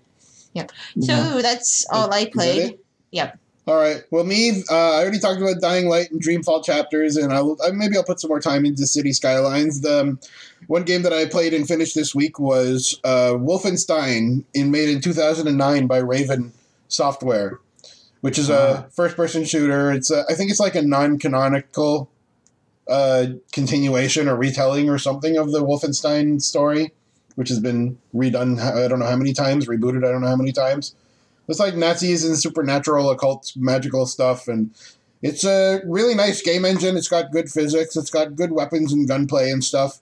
You have magical abilities as well, which I don't really care too much about, and it has upgrade trees, so you can choose whether you want to put points into the ballistic weapons or the magical weapons.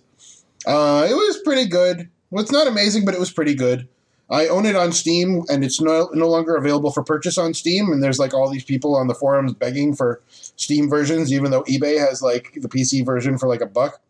So people are committed to their Steam. So anyway, Wolfenstein, it was pretty good. If you're into shooters, and get it just to see the mechanics and all that, but don't go crazy looking for it because it's so. Mm-hmm. All right. And with that, I think we can now officially move into our topic. Wow. So if our listeners are still in at this point, congratulations. You made it past an hour and a half of listening to us slither about complete nonsense. This is the Dragon Age Inquisition School of Podcasting. The real podcast starts after an hour and a half. Now you know the lore and you're prepared to move forward. Before we do, does anybody need a break? Do you guys want a break or anything? I have to pee. Yeah, a quick break would be good. All right, that's cool. Let's take a break for a bit. I won't say what we need to do on the break, but we can keep some things to ourselves. I can't. I have to pee. Okay, good luck in the House of 1,000 Doors. Thank you. I'll be back shortly. Sure thing. Right, you. Hello. So, we just turned on this space heater. Can you hear it? Not at all. All right, good. That was something we were supposed to get in the basement. Oh, that's right. Okay, we'll do it after the show. That's okay. I'm getting all hot and bothered watching the undulating colors of your keyboard.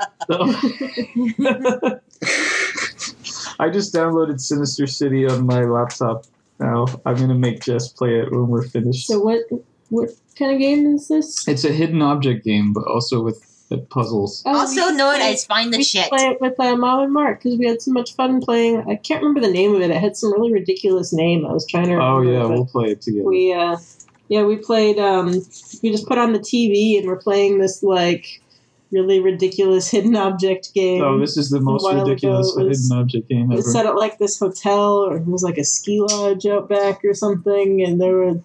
Yeah, was it like about characters. vampires? There was like this police detective who was like, "I am here about the murder." Must be nice to play on a TV. Yeah. You know, it was true, but it was fun. We have like TVs right in front of us. They're called monitors. Go like scissors over there on the right, no down. Do you see it? Oh, that's great. Fun for the whole family.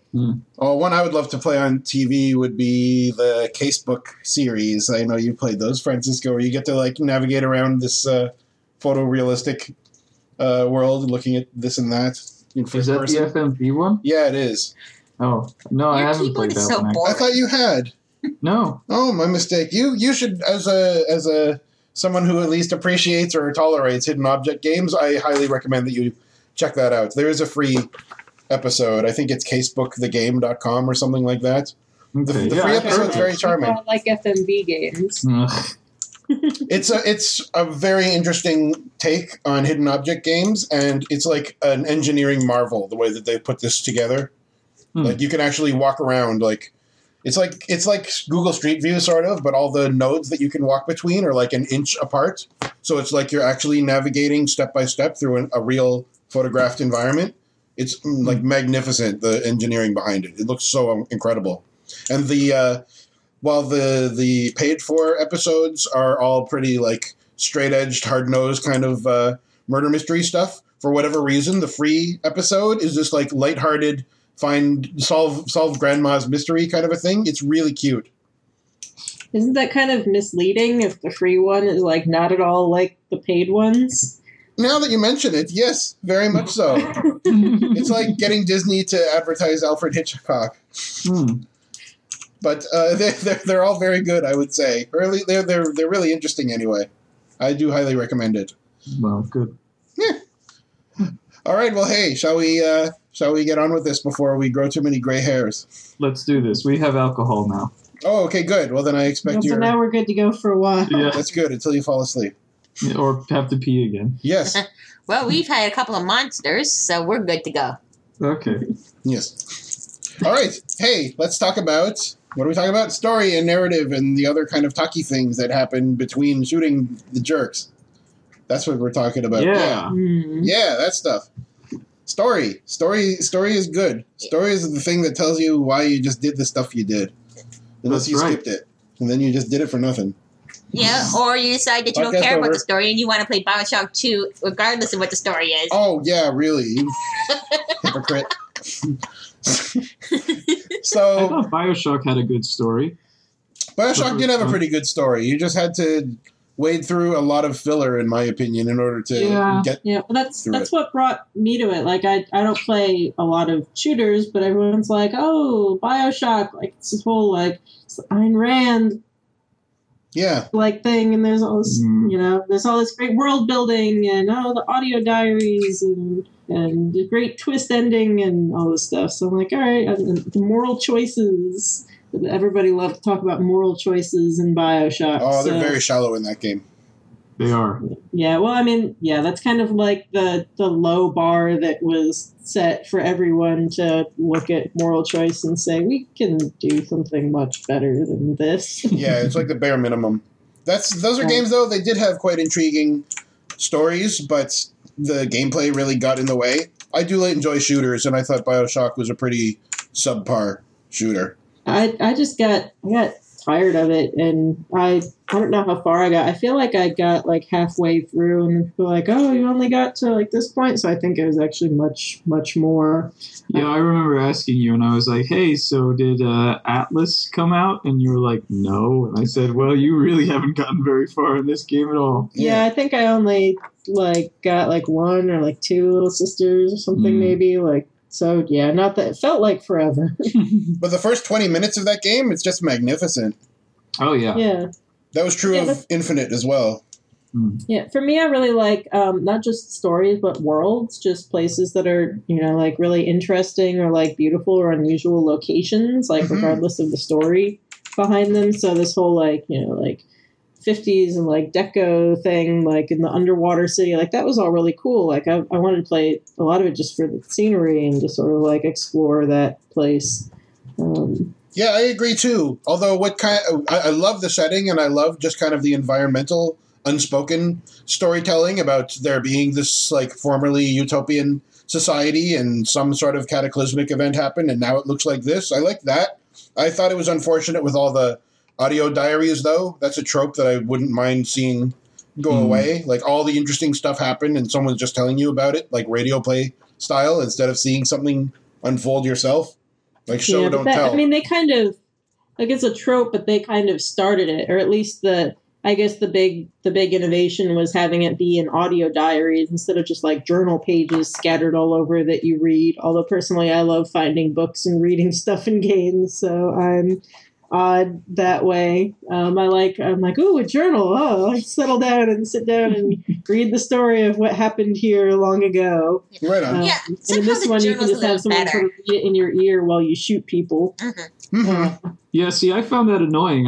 You find an audio diary and there's like 5 guys in bunny masks coming and beating you to death with wrenches, and I'm like, shut up, stop trying to kill me, I'm trying to listen to this audio diary. Yeah, the thing.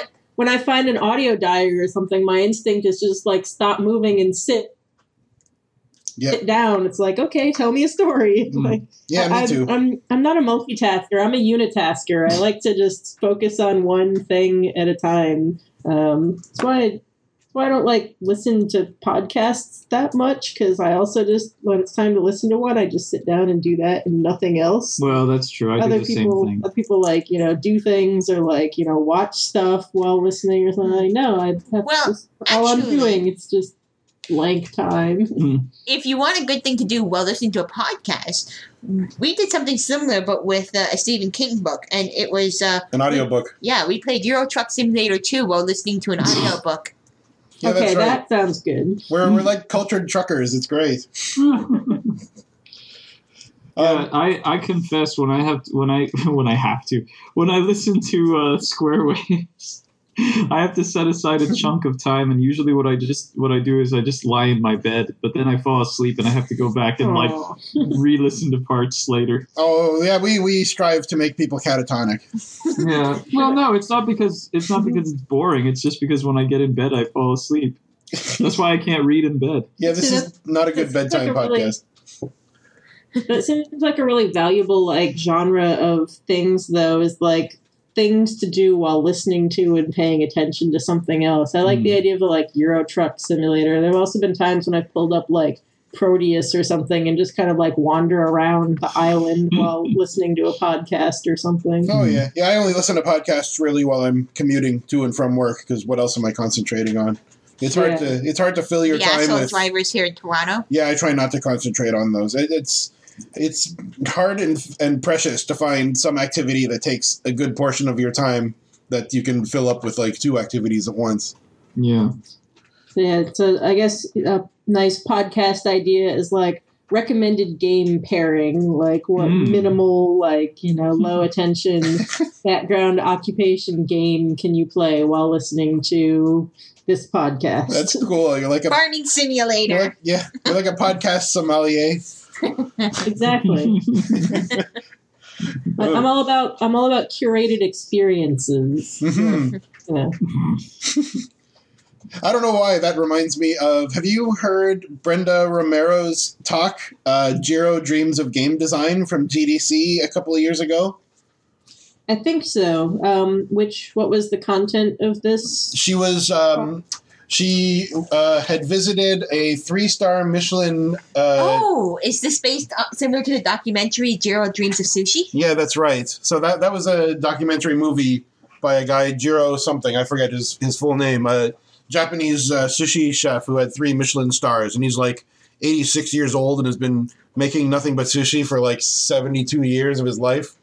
And so Brenda and John Romero visit this a different 3 Michelin star rated restaurant and kind of come up with how it was a metaphor for game design. The fact that not only was the food extremely delicious, but it was very presentable. And not only that, but like when the waiters would come by, if there were 4 people sitting at the table, 4 waiters would come and they would all place plates down in front of people all at the exact same time. So it was an entirely curated experience from the first time you step inside to the moment you leave, and how that was a great metaphor for game design and leading the player through this entire experience. It's all about user experience design. It was a terrific, very motivational, very inspiring talk. She's a terrific speaker, Brenda Romero. Yeah, I think I missed that talk, but I'll have to look it up because, I have definitely enjoyed other talks she's given, and that sounds right up my alley. I'll put it in the show notes. I'm all about, like I said, like I set the scene when I play a game. It's like, light some candles. Like, what's the correct, like, beverage pairing with this game I'm about to play? Like, is it a rainy evening? We need a rainy evening game. Like, that kind of thing. Doritos or Cheesies? What does this game feel like? Well, if you're eating Cheesies, you do need chopsticks. So you need a game that you can use chopsticks with one hand and then navigate with your other. That's right. I don't eat them anymore, but it was perfect to play point-and-click adventure games when you're eating Cheesies because it makes one of your hands real filthy, so you need to play with only a one-handed game. And that was so annoying when I was playing those, 170 hours of Dragon Age Inquisition, because the other Dragon Ages you could play like all mouse driven, but you had to use the keyboard. For the last one, it's like, I can't eat and drink while I'm playing this. It sucks. Interesting. You mentioned briefly audio logs and journals, which I think is probably something good for us to talk about, because that's one means of conveying a story, and that's like traditional storytelling, where you kind of stop the story to give a little bit of backstory. Yeah, there you go. Exposition is the word that I'm trying to think of. Can you guys think of any exceptional examples of the game stopping to give you like a block of exposition? Well, I liked it in BioShock Infinite. Yeah, BioShock Infinite has the different audio logs. Yeah, and then I know that Doom 3 had it. Yeah, Doom 3 didn't do a bad job of that either. It had both emails that you receive to yourself and you pick up emails addressed to other people, and there were also like personal audio journals to themselves. That's right, which was similar as well. I think before BioShock Infinite there was System Shock 2. I think that actually had spoken audio logs. That was also made by Ken Levine. So he kind of kept running in that direction with that thing. Oh, and there was also, I wouldn't necessarily call them audio logs that you pick up, but you kind of get audio snippets in Gone Home. Oh, yeah. Oh, yeah, that's a good example, too, where those are sort of things that are, like, remembered. Well, I don't know. What is it exactly? They just sort of pop up in the middle of thin air, And you're not really clear on whether the protagonist is aware of these things being... I think the idea is because isn't at the end where you find the journal or the diary that the sister left for her? Oh, so it's kind of retrospective. So it's kind of like, retrospective diary entries where she's thinking back on going through the house and finding all these things and kind of assigning the entries to these things that she finds. I didn't think of that. I quite like that, actually. Mm-hmm. I literally just thought of that. It just occurred to me right now. I really like the sound of that, actually. Yeah, it's not really explained where it's coming from until you realize that you find the book at the end. Mm-hmm. Well, one game that I want to... I think I mentioned this on the podcast before, but one game that I think does a really good job of this, of all games, is Myst. Because Myst, the concept of Myst is sort of like an allegory for game design in general, where the main person, the main creator of worlds, Atris is his name, he creates worlds by writing descriptions of them in a book. He has this special power where he can create a universe by just writing all the details about it. And just sounds like Inform. Yeah, it does, as a matter of fact. Very much. That sounds very much like it. I was debating whether or not to bring up Myst because that's sort of like the proto game where you get the story by, reading sort of all the backstory and history in these journals that are left lying around. Yeah, well, I hope Richard environmentally... Cobbett doesn't listen to this podcast. Oh, yeah. No, I'm a big fan of the Myst series, and I know that many people do not share my esteem for the series. I like it too. I actually was read all of the companion novels and everything too. And yeah, Book of Atris I read. I thought it was fantastic. Yeah, the others. Actually, some of the others are even Book of Downey is pretty neat too. But yeah, so. The funny thing is that, there's such a huge, deep backstory in, all of these novels and everything, but, they sort of just, came up with it on the fly. They created the world first. They basically just drew a bunch of maps and then wrote the story in, and then, retconned a bunch of stuff later and then filled in with the novels the whole big backstory, but a lot of it kind of wasn't there from the beginning, and it is kind of a case of slapping a narrative onto something you've already built to sort of fit it. Okay. The whole idea of the prison books that Saracen Akinar are imprisoned in, in the game it's these are linking books that don't go to anywhere, so they're trapped in the void, in this prison book. Mm-hmm. And then, so the thing about Cyan is that they have this whole, meta narrative where they're oh, yeah, Cyan is a company that made this video game based on, the real history of Dunny and, this ancient civilization that was lost. And, they made the game based on it. And actually, there's no such thing, really, as a prison book. That's just... You don't say... My mind is blown. They're that was just a convenient thing for the game because it's actually another whole age that's a prison age, but we didn't want to reward the player by giving them an entire age to explore after, if they chose to free one of the brothers. So for the game, we invented the idea of the prison book. Right. And they had with Uru Live, Myst Online game, I played that.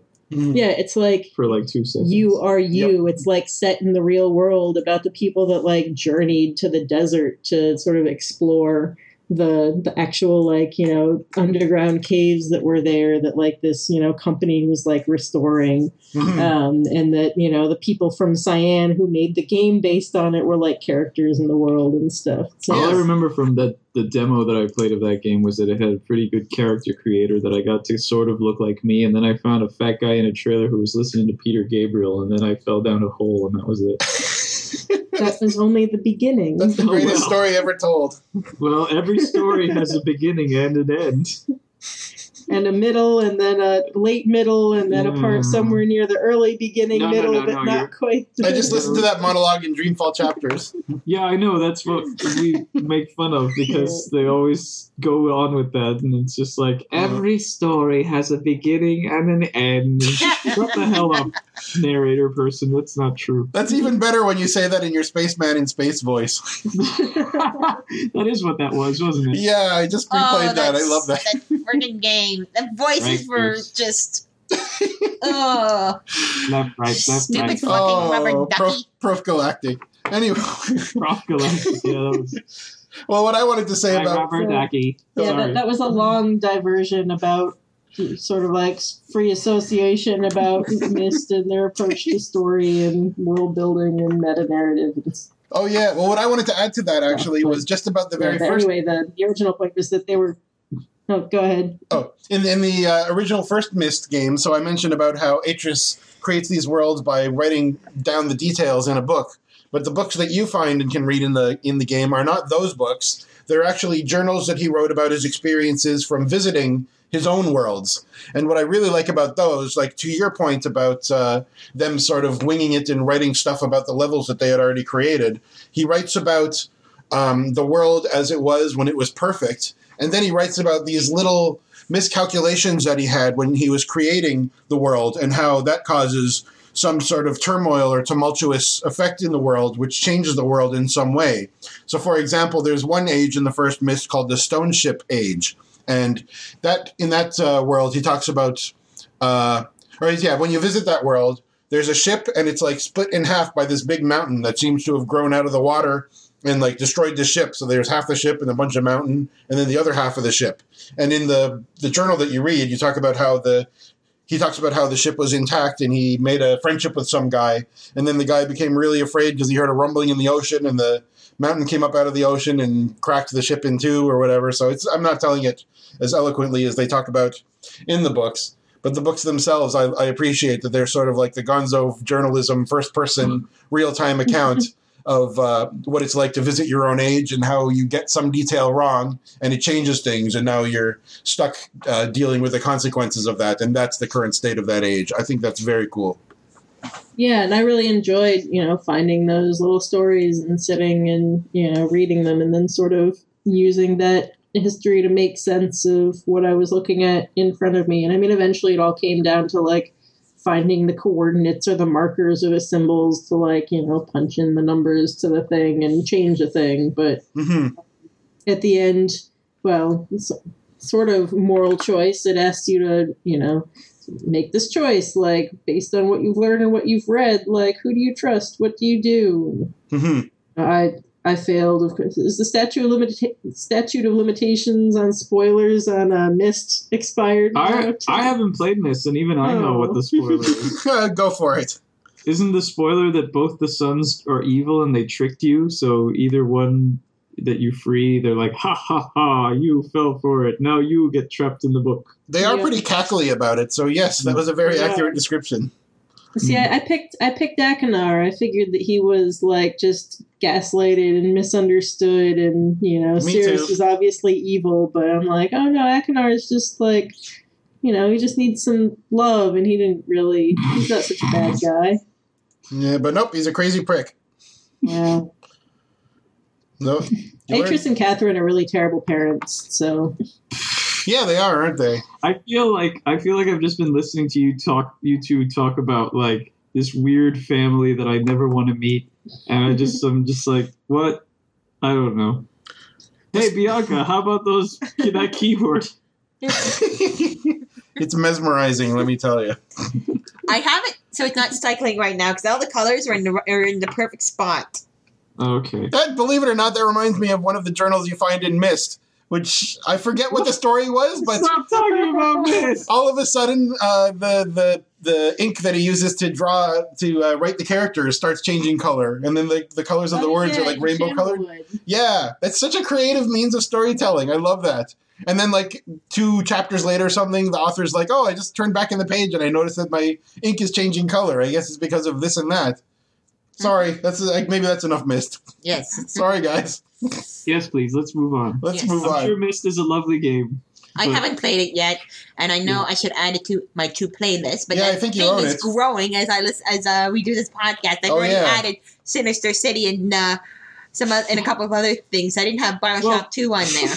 Sinister City, you can finish it in like 90 minutes, so it's not too much of an investment to play. Oh, it's not, except you don't have Brian sitting next to you making snarky comments and sniggering at the dialogue. Oh, man, you're going to love Sinister City then. Wicked.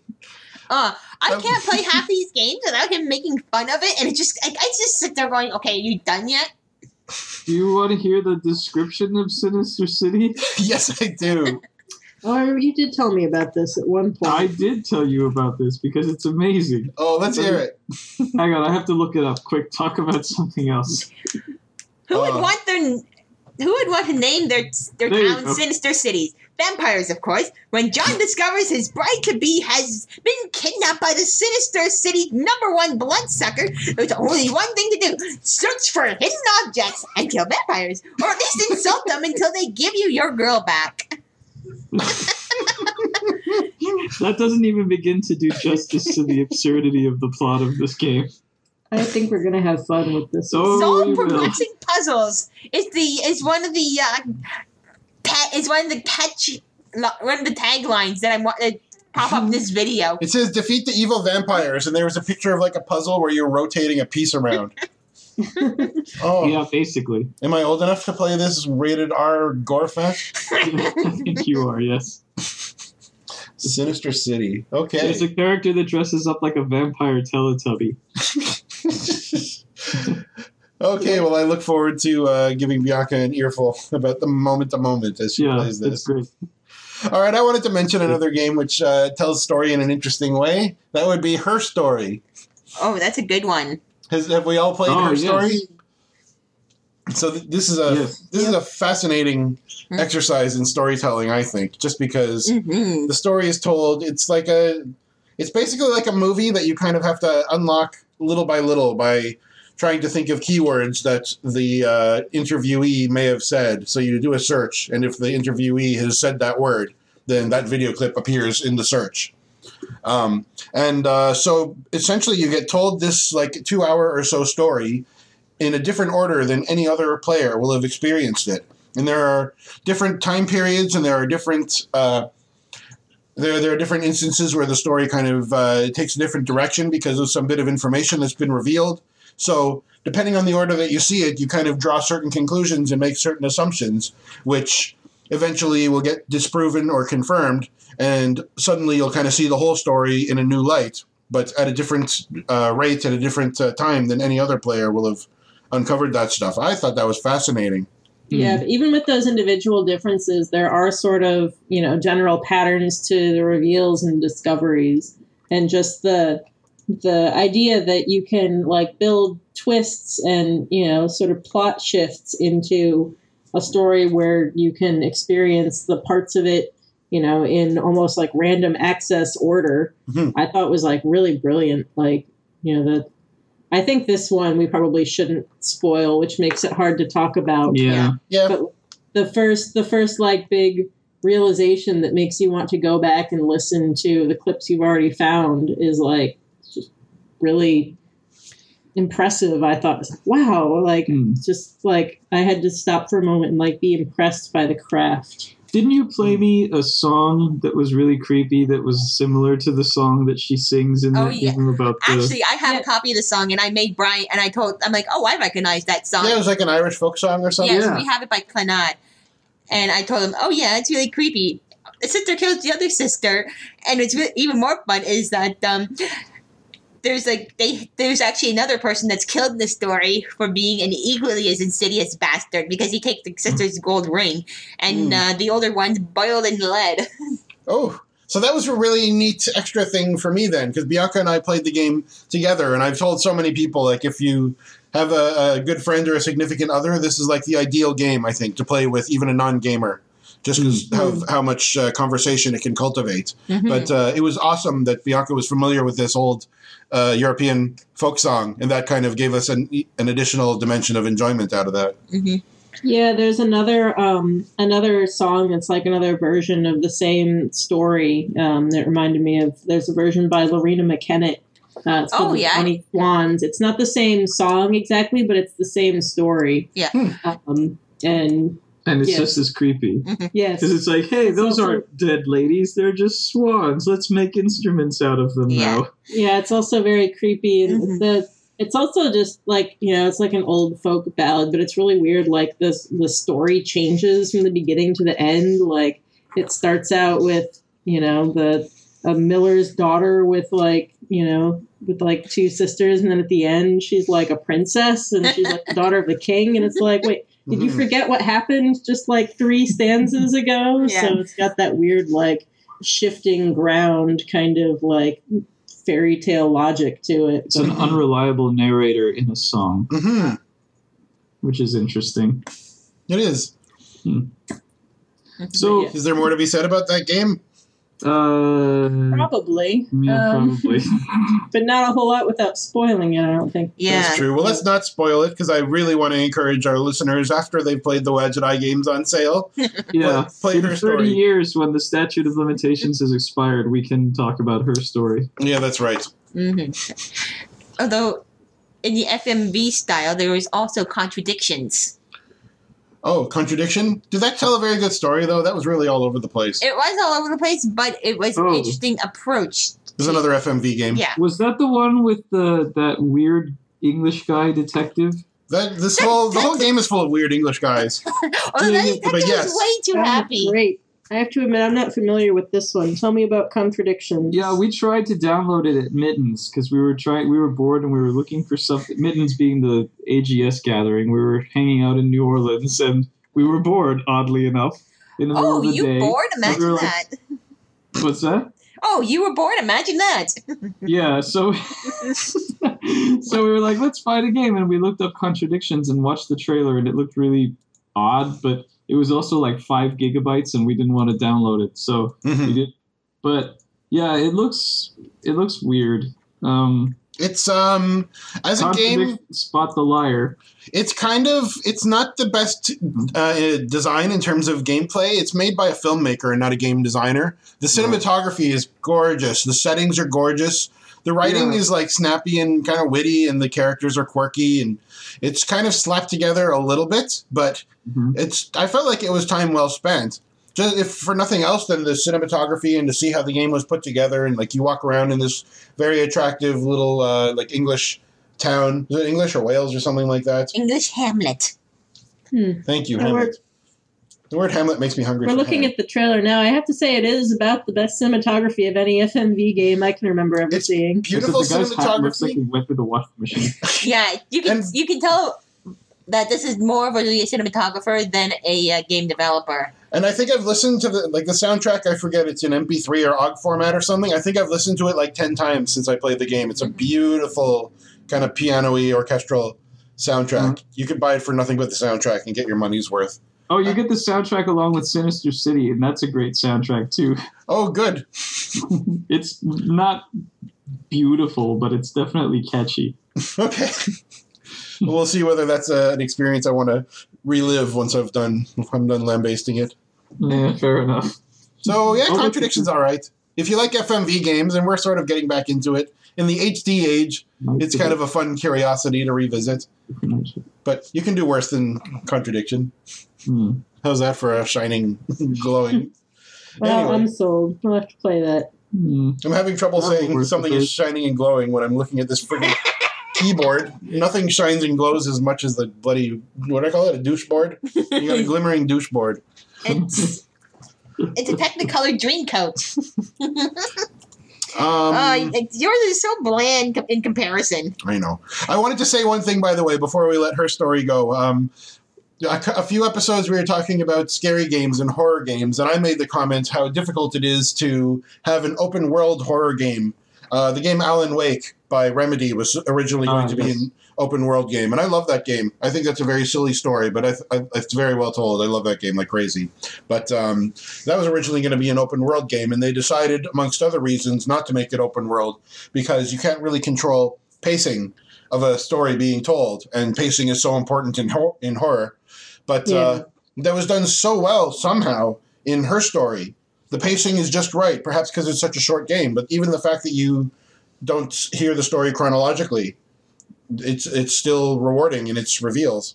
Mm-hmm. So, boy, is that a well-designed game.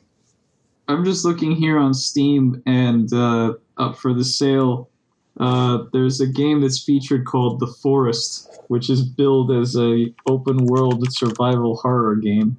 Well, survival horror is different from horror. True. But do I have this? That sounds familiar. It's an early access game, apparently. I do not have it. And it's on sale for $12.74. I tend to avoid early access games because I can't even manage to play most games within like 10 years after they're released. So like, I would get it now and still not get to play it for years and years. So. True enough. Oh, I'm looking at The Forest. This is like indicative of this plague that's on Steam right now of these like open world survival games where you just run around and you craft and you chop enemies. It's the same as Dying Light. It's the same as Minecraft. There's a million of these games right now. Rust. They have no story. Rust is another one. Rust. That's why I swear, even the crapness shooters at least have more story than this garbage. Well, these ones have no story. They're just open sandboxes. Mm-hmm. Well, hey, since we're mentioning open sandboxes, because I know Francisco is a Grand Theft Auto player, maybe we could say a few words about that series. Oh, that's a good I'm one. just looking at Grand Theft Auto 5's on sale for $35.99. Oh, that's not a bad price at all. Yeah. I just finished Grand Theft Auto 5 for the second time a few weeks ago, and I've already played it once through. How did it hold up? Yeah. It's okay. I think the stories are getting worse in that series. Yeah. The cinematography is getting better. The acting is getting better, I guess, but the stories are just the game mechanics are definitely getting better. The mechanics are much better, especially the driving mechanics. Well, controlling your characters better, but it used to be more of a sandboxy open world where, like in Vice City or in San Andreas, if you knew that a cutscene was going to happen, that there's going to be a getaway, you could like steal a bunch of cars and block off, and park them in front of the street that you knew in the next cutscene someone would be running away. You can't really do that anymore because it's so tightly scripted now. Yeah, that's true. I never even thought about that. Yeah, I used to try to do like non-standard solutions to things like that, but now it's like you can do the same mission 10 times and the getaway car that you're chasing follows the exact same path and the same traffic comes every time. So I mean, it's better curated that way. It's better linear storytelling. It's just less of a sandbox, which means that it's going to work. It's not going to be random and buggy like an Elder Scrolls kind of a game, I suppose. I guess. True, but I suppose it wouldn't be random and buggy if you actually followed the story. Well, that's the difficult balance is between something that's an open world sandbox and there being a story. Like for example, in the Elder Scrolls, you'll take 14 quests, and one of those quests you'll get halfway through, and the quest giver will be like, "Okay, we're going to do the end of the quest now. I'll meet you in this basement. Come meet me in 5 minutes." And you come back 74 days later, and there he is. He's like, "Okay, good. I've been waiting for this. Let's do it." And he's like, that's the tough thing for me in any kind of like RPG that's like quest based, or especially like the ethos of the quest. It's like, oh no, this person is kidnapped, or they're in peril. We have to race here and do this. Oh no, they're raping and pillaging the women. Let's go save just 10 women. Or I can do 100 hours of side quests first. That's right. Hang on, I got to pick these posies. Excuse me, I'm going to go raid Chain Hall and kill all the guards. Yeah. So yes, that's a good example of storytelling versus freedom. They're kind of at opposite ends. Mm-hmm.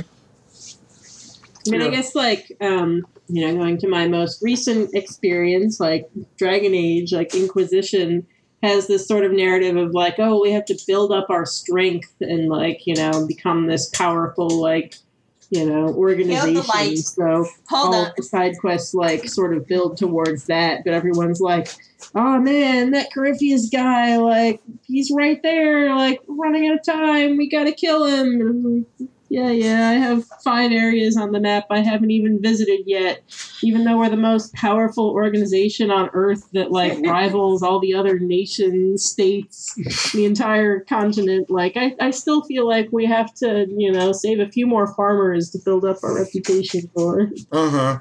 Not to mention, you've, like, amassed all this incredible equipment and power and stuff, and you'll invariably still find quests. Oh, my cat is hungry. Can you go to the store and get me a magical can opener? Yeah, it's like I don't know, like the sort of trivial nature of a lot of side quests never really bothered me that much, but just the fact that the story didn't allow me space where I feel like this is what I should be worrying about now, or that like it makes sense for me to attend to these things. It's kind of the same thing with the Batman games. Like I played through Arkham Knight recently, and like the whole plot of Arkham Knight is that, oh no, Gotham City is being overrun by these mysterious mechanical drones, and Scarecrow is threatening to, poison the populace, even though it's all criminals, conveniently. He's threatening to unleash his fear toxin on Gotham and the entire East Coast. And, then there's this Arkham Knight who's, like, terrorizing everybody and wants to kill Batman. But, hang on, I need to go solve the Riddler's riddles and do a racetrack in the middle of all this. And, wait, but maybe I should find these bombs. And I understand that Batman has a lot of things to do, but Batman's not really a multitasker. He needs to deal with the threat at hand. Yeah, I do just want to say that I am a favor of small stakes, and maybe, an RPG that was kind of all small stakes, like, improve your neighborhood, like, help, think global, act local, like, turn this little village into like a really nice place, and like, help everybody with their missing pets and their, bringing in their harvest and everything. But, and just, like side quest the game. That's a fantastic idea. Like, why can't an RPG have the courage to forego the stupid worst part of the game, which is the main overarching storyline? Why can't it just be kind of like a slice of life sort of a thing where you do have this general objective which you accomplish by doing these small tasks that you'd be doing anyway? I guess I feel like I probably just described Harvest Moon, but still like more the role-playing part of an RPG where you are like a person in specific limited circumstances. You don't have superpowers. You're not like the savior of the universe where you're playing a role other than like, But you're still big shot, mighty like, knight in shining armor savior or of everything. battle mage. Yeah, why can't we have Animal Crossing with zombies and shotguns? Actually, I think I probably just answered my own question. Isn't Mr. Resetti kind of a zombie? He comes out of the ground. He's not a zombie. He's like, is he supposed to be undead? I thought he was just like some big I don't know. He's hamster a mole, gopher. Yeah, mole, there you go. Well, he should be a zombie. He comes out and he's like, "You didn't save your game." You just give him like a Brooklyn accent. I can dig that. Hey, you didn't save your game. I'm a zombie. Hey. Okay, that was disturbing. That was like the Ray Liotta plays Mr. Resetti. Yoda? Ray Liotta. Oh, Ray Liotta. Well, it's better than Abe Vigoda. I suppose. How about Abe Goldfarb does Mr. Resetti? Yeah. You didn't save the game. Hullabaloo. That's me doing a voice. I promise never to do that again. I can't even begin. That was a good Abe Goldfarb. Yeah, My I can't goodness. even begin to do an Abe Goldfarb impersonation, except I've been told that, I think Chris said that for a long time he couldn't tell the difference between me and Abe Goldfarb. He thought that I played Joey. Oh. Really? Yeah, oddly enough. Joey's voice is better than this. Then what? Than this? Yeah. Than this thing happening in real time? Yeah, exactly. Abe Goldfarb has a much better sounding voice. I could listen to him talk all day. He does have a good voice. I'll give you that. Hey, if you want to hear good voices, listen to any of our episodes with Francisco Gonzalez on it. Besides, I seem to recall a certain current co-host of this show like fanning herself and swooning while Ben Chandler's Sweet-Tin was being melodiously played. There's a difference between listening to someone talk and listening to someone sing, because the voice changes when someone is singing, which is often why, even if someone has laryngitis and can't normally talk, they can sing because you're not using the vocal, it's using a different part of the vocal cord. Well, if you're disappointed by the fact that ordinary speaking voices are not as entertaining as professional acting jobs, then you may have a lifetime of disappointment ahead of you, Toots. I obviously didn't set my bar high enough when I married you.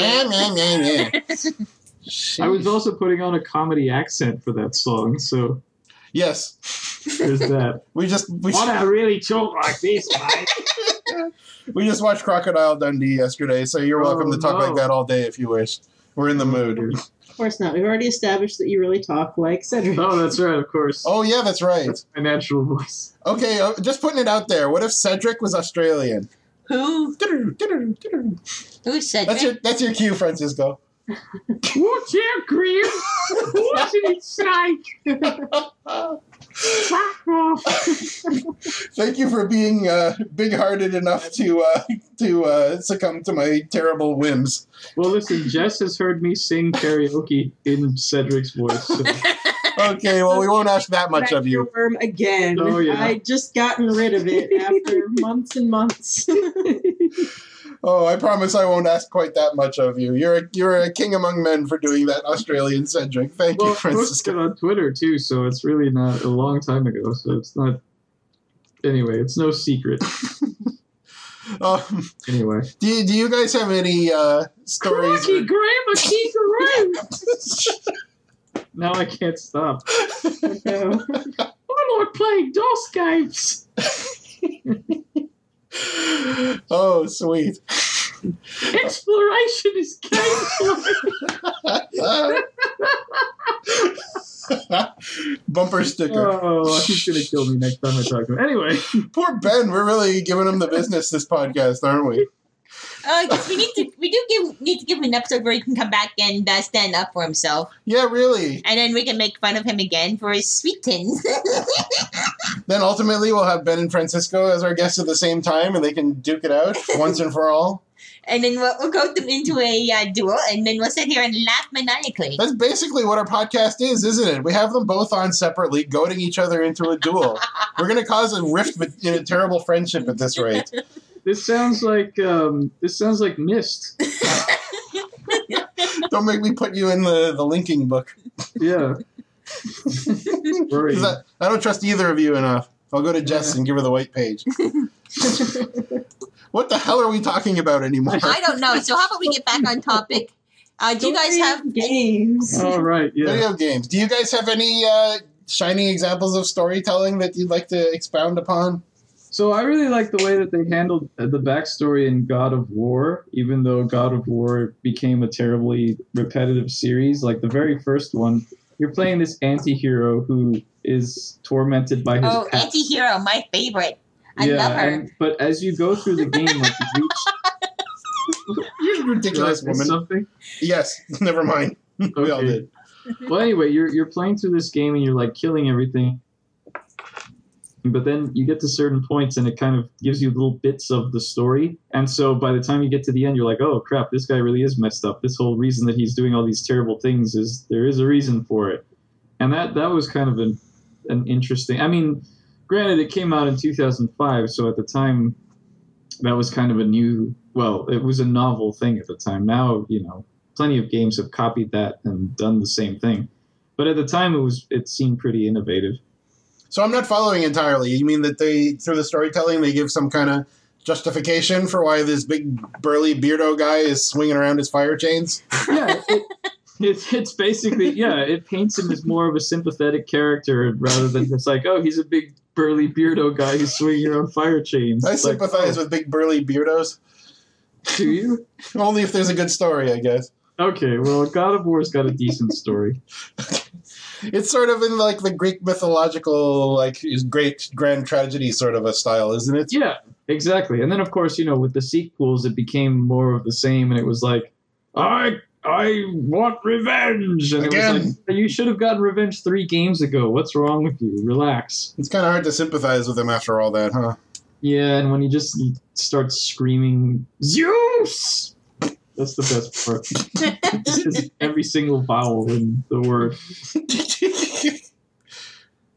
So. All right. How is the story told, though? Is it just in, it's just pretty much in flashback. Oh, and of course you have Linda Hunt as the narrator telling the story, so that's a good bonus. I don't know who that is.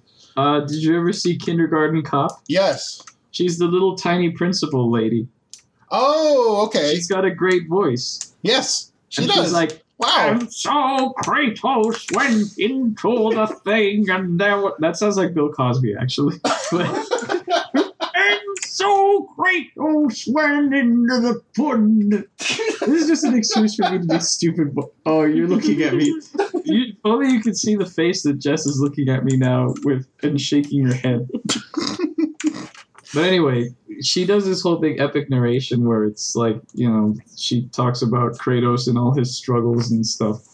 But yeah, I mean, it's, I don't know what I'm saying. Someone else talk. Well, I guess we could, before we go into one of our favorite topics in games for stories, what about Facade?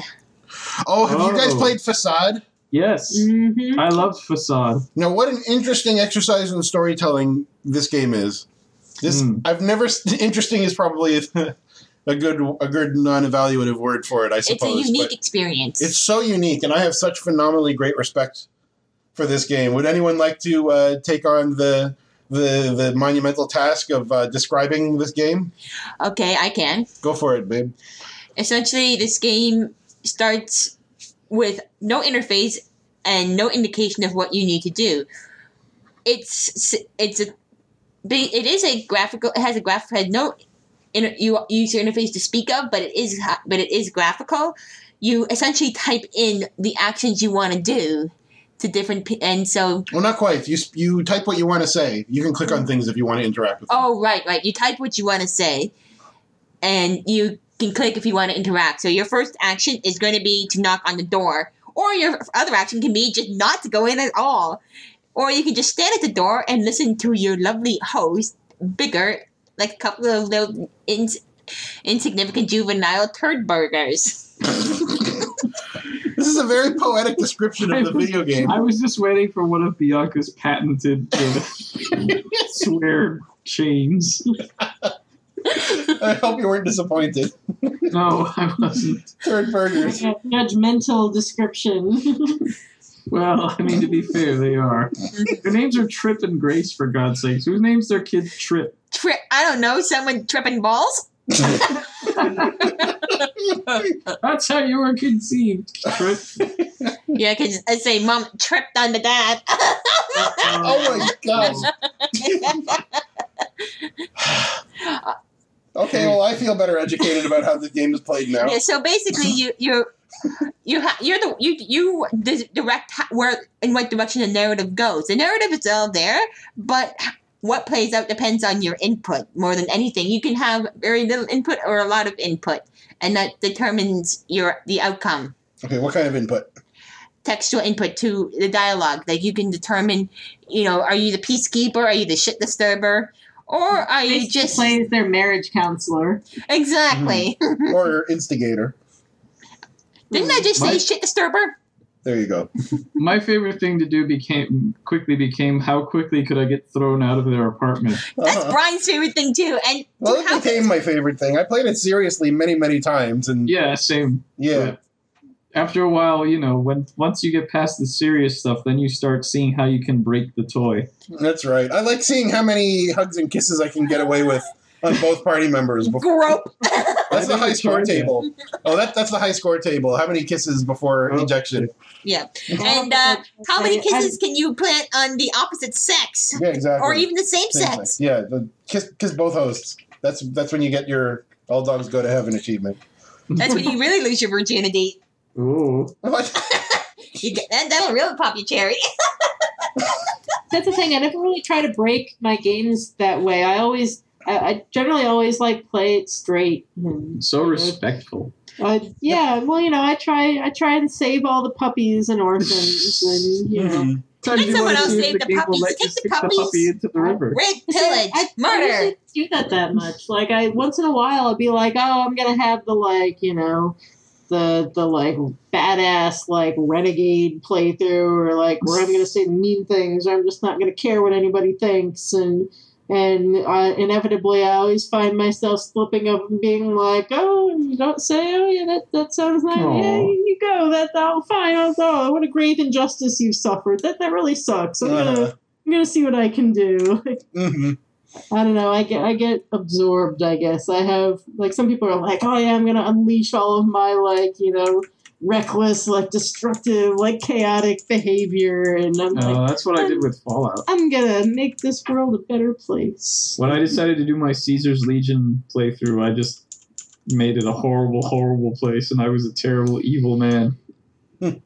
So I tried to find out, who was in the right and, like, make them happy and, make peace and... Mm-hmm. Yeah. I forget how it went.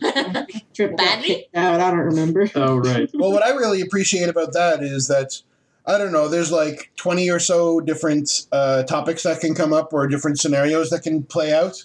And you'll see like 8 of them or so in one playthrough. So there's replayability and there's like a sense of randomness, and you can play it a few times and have different outcomes entirely. Yeah. So I like also that even though your intervention does affect in some way what's going to happen, sometimes the right thing to do is to just do nothing and let them talk.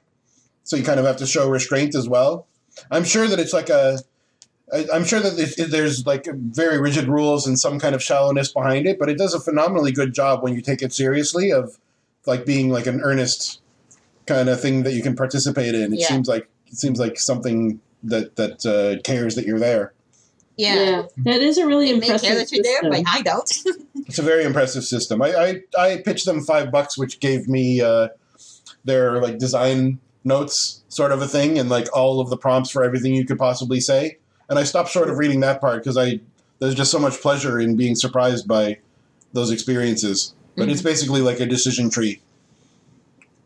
Yeah. But if you ever want it spoiled horribly, just search for it on YouTube. Nobody takes that game seriously. I, too, try to take it seriously, but with any sandbox, I think, if you spend enough time in there and you start to kind of see the seams and the cracks, you really want to, like a toddler, explore your world and see what reacts with what.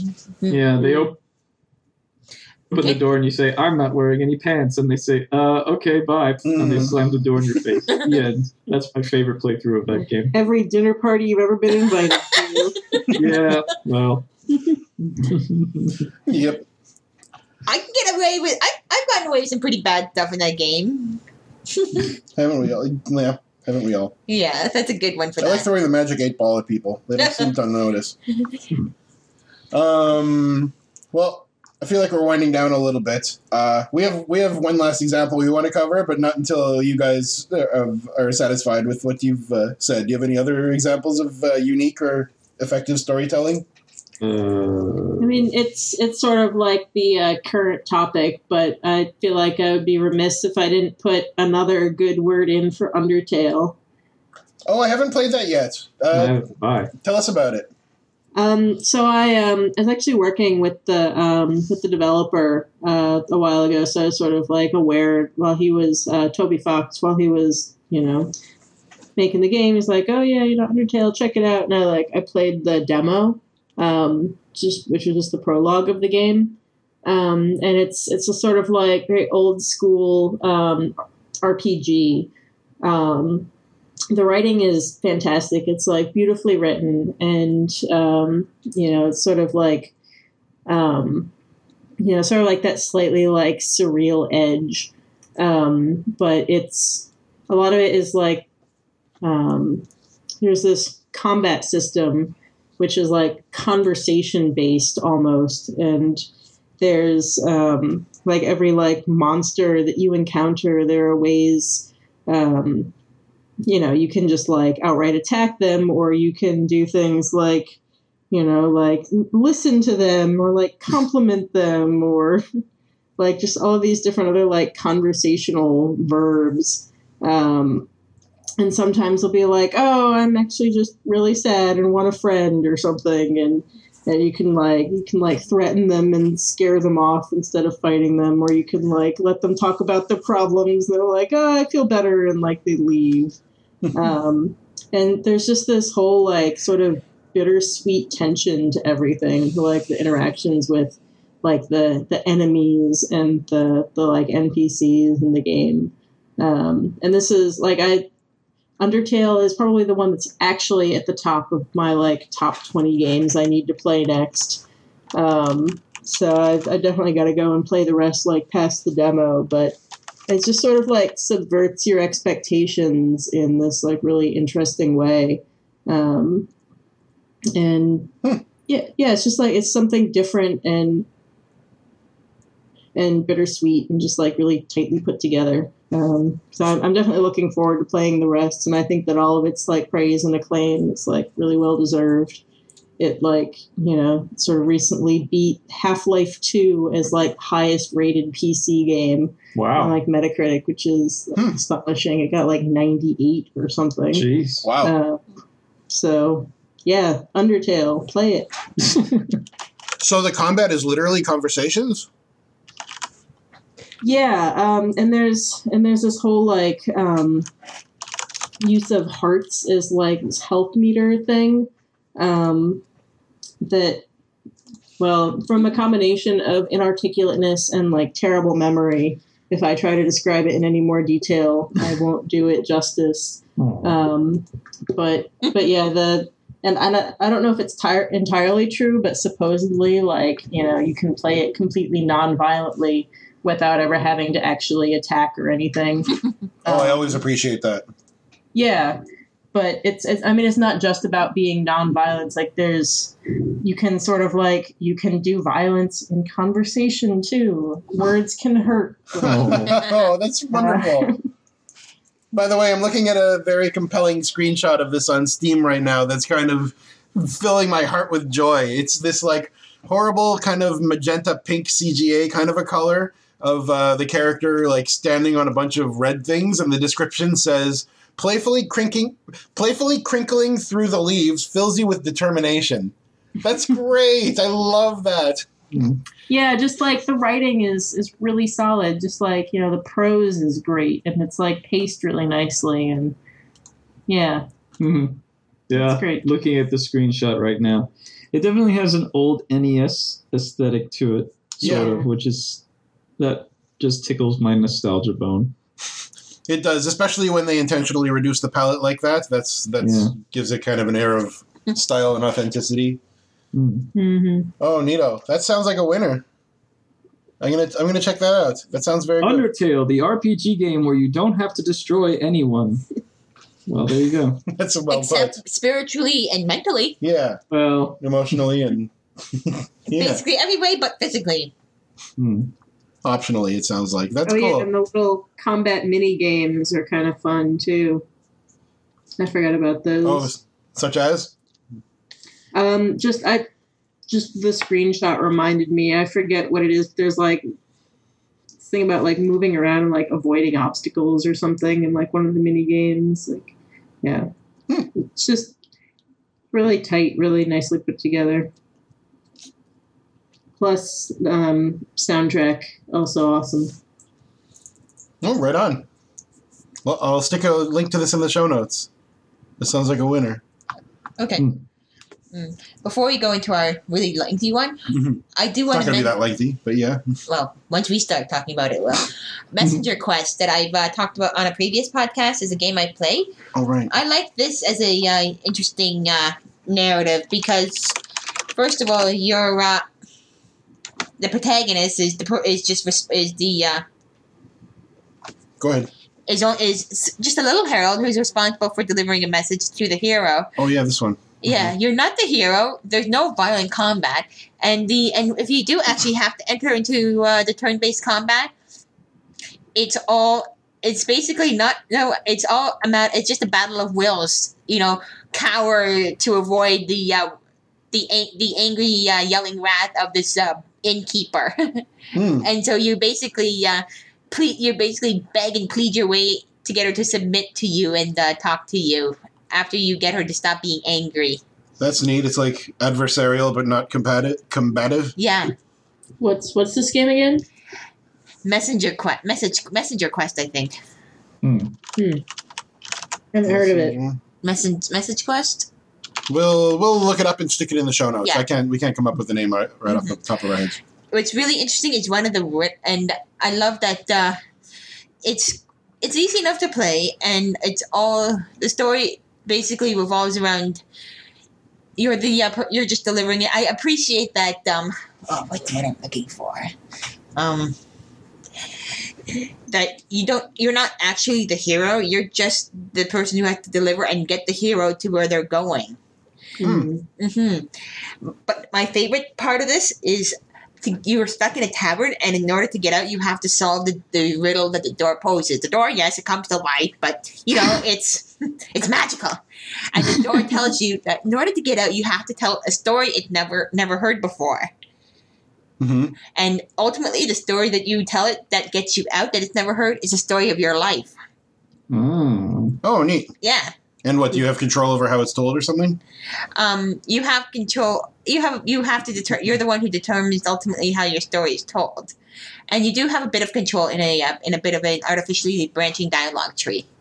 Okay, I enjoy that. Yeah, there are some artificial branching dialogue choices in this game, and so you can choose the direction in which your discussion goes, but the overall story is linear.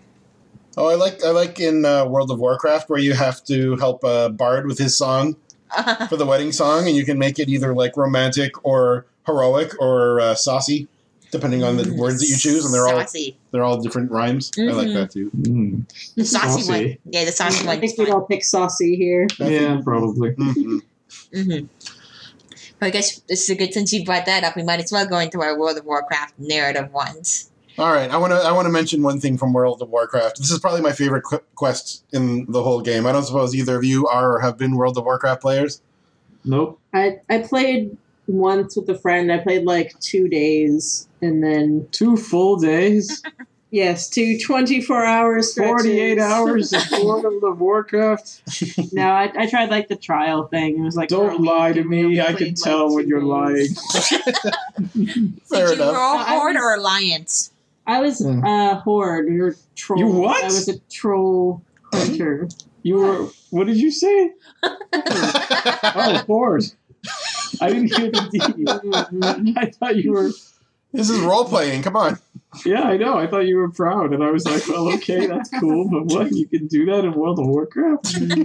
Yeah, I actually just briefly on like MMOs. Like I played Ultima Online, and that was like my main MMO experience, sort of pre World of Warcraft. Oh yeah, and I really like the.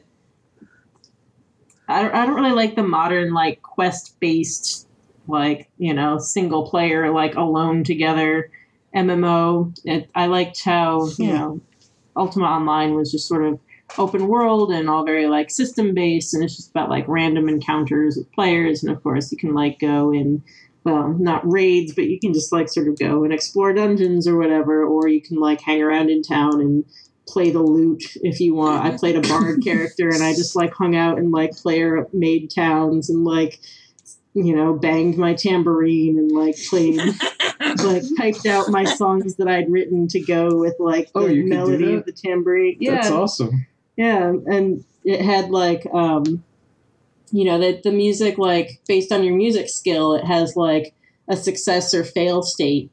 So the higher your music skill, the more often you'll play a success. So it'll either be like, a nice like steady rhythm, or it'll just be like random like, shaking or like random notes or something. So I was like a role player. Like I wasn't like going out and like honing my combat skills. So my music skill was pretty low. It was like 30% or something, but I'd just keep playing over and over again until I got the melody to play, and then I'd like type out the next line of the song. So just be like blung blung blung blung blung blung blung blung, and then I'd like actually play the song, and I was like, okay, and then like hit enter so the next line of the song. That's how I play MMOs, just as like a little lead in. But go ahead and talk about World of Warcraft now, which is nothing like that. Oh, that's really neat. We had some very good stories about Ultima Online in an earlier episode of ours where we were talking about some of the first MMOs. Our old host, Chris, was present the day that Lord British was assassinated, so he has a really cool story about that whole debacle. And I appreciate games Jess like that has too. met Lord British. Oh, have you? Richard Garriott. I did actually. He was. I was doing a demo night, like presentation of a game that I'd worked on, Guns of Icarus Online, a like steampunk airship game. I know that one. He was like in town and was in the audience, And so, like, I'm like, oh, that's Lord British. Wow. And I'm like, Lord British. Like, look, he's got the serpent necklace. And, like, like, it's Lord British. And so I, like, had to run up and, like, introduce myself after. And, I, like, got his card and, like, actually invited him, like, to come by the studio. And he did. So, like, a couple days later, he came and visited the studio. And, like, we got to show off our game. And he told us about, like, Portalarium and, the, like... It wasn't titled then, but like Shroud of the Avatar that they were working on and stuff. We just hung out. Wow. It's fun. Oh, that's brilliant. Hey, well, good for you for working up the gumption to go talk to the guy and invite him to see your stuff. That's very cool. Oh, yeah. No, it was like right after I'd given the demo and like everyone was coming up to talk to me like you do to like, speakers after a thing. And I like saw him in the back of the room. I'm like, oh, that's nice. Thank you for coming. Like, I got, excuse me. Like, I got to go talk to him. No pictures, please. I have more important pressing matters to deal with. Lord British, come back. And he was like, out the door, like in the hallway when I caught up to him. Like he almost got away. Ooh.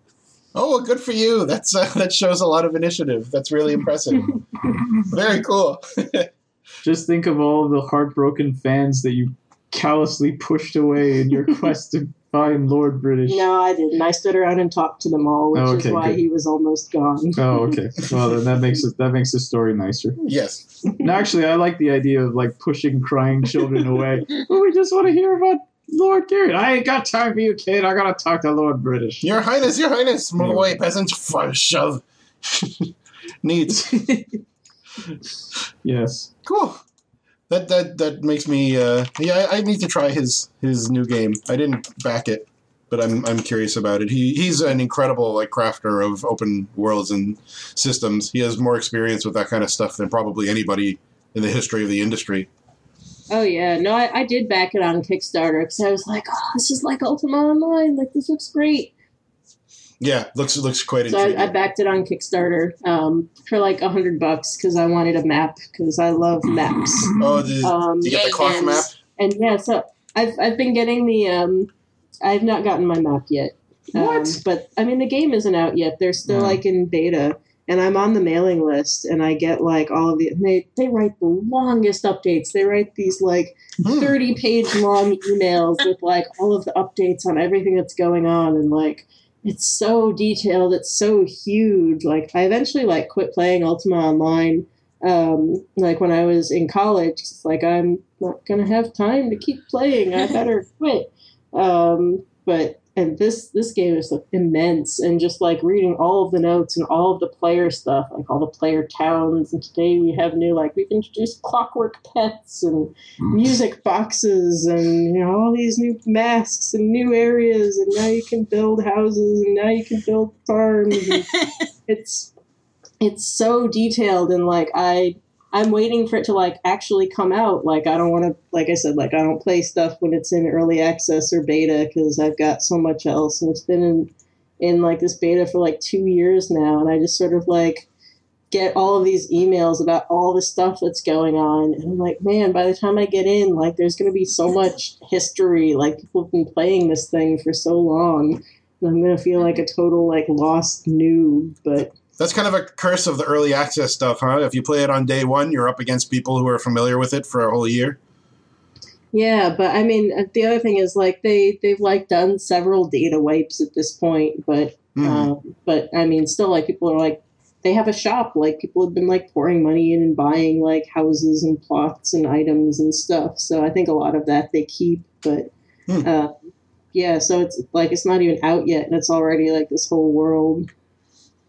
That's pretty cool. Well, I do appreciate an open world MMO experience where there may be like an overarching lore and story and narrative, but so much of the story is created by the community and their participation in crafting the world and what they build on top of that framework. Yeah, that's always interesting and unique. It's a rare thing in these sorts of games. Yeah, so I'm looking forward to it. Hopefully I'll find the time to play it and not get sucked in so I can't do anything else in my life. Yeah, well, hopefully it won't be released around the same time as the next Dragon Age game, I guess. Although I'm sure you'd make your choice the other way and go for Richard Garriott's game. Yeah, that'd be tough. It would be tough. Well, on the opposite side of the spectrum, then, there's the World of Warcraft, which has minimal opportunities to make your impact on the world. But like we mentioned before, that does give the opportunity for like curated storytelling. And so my very favorite short little one-off joke and quest chain in World of Warcraft is it's a quest chain called The Day That Deathwing Came. That's a good one. Yeah. A few expansions ago, it was something called Cataclysm, where there's this big event that changed the whole, like, all the old content of the game that was created, like, 7 years prior or so. Everything got destroyed and had to be rebuilt according to the lore of the game, and that meant that they could get rid of all the gross old graphics and replace them with newer stuff and write new stories for the people that were tired of doing the same content for 7 years or so. So it was this big, scary dragon called Deathwing.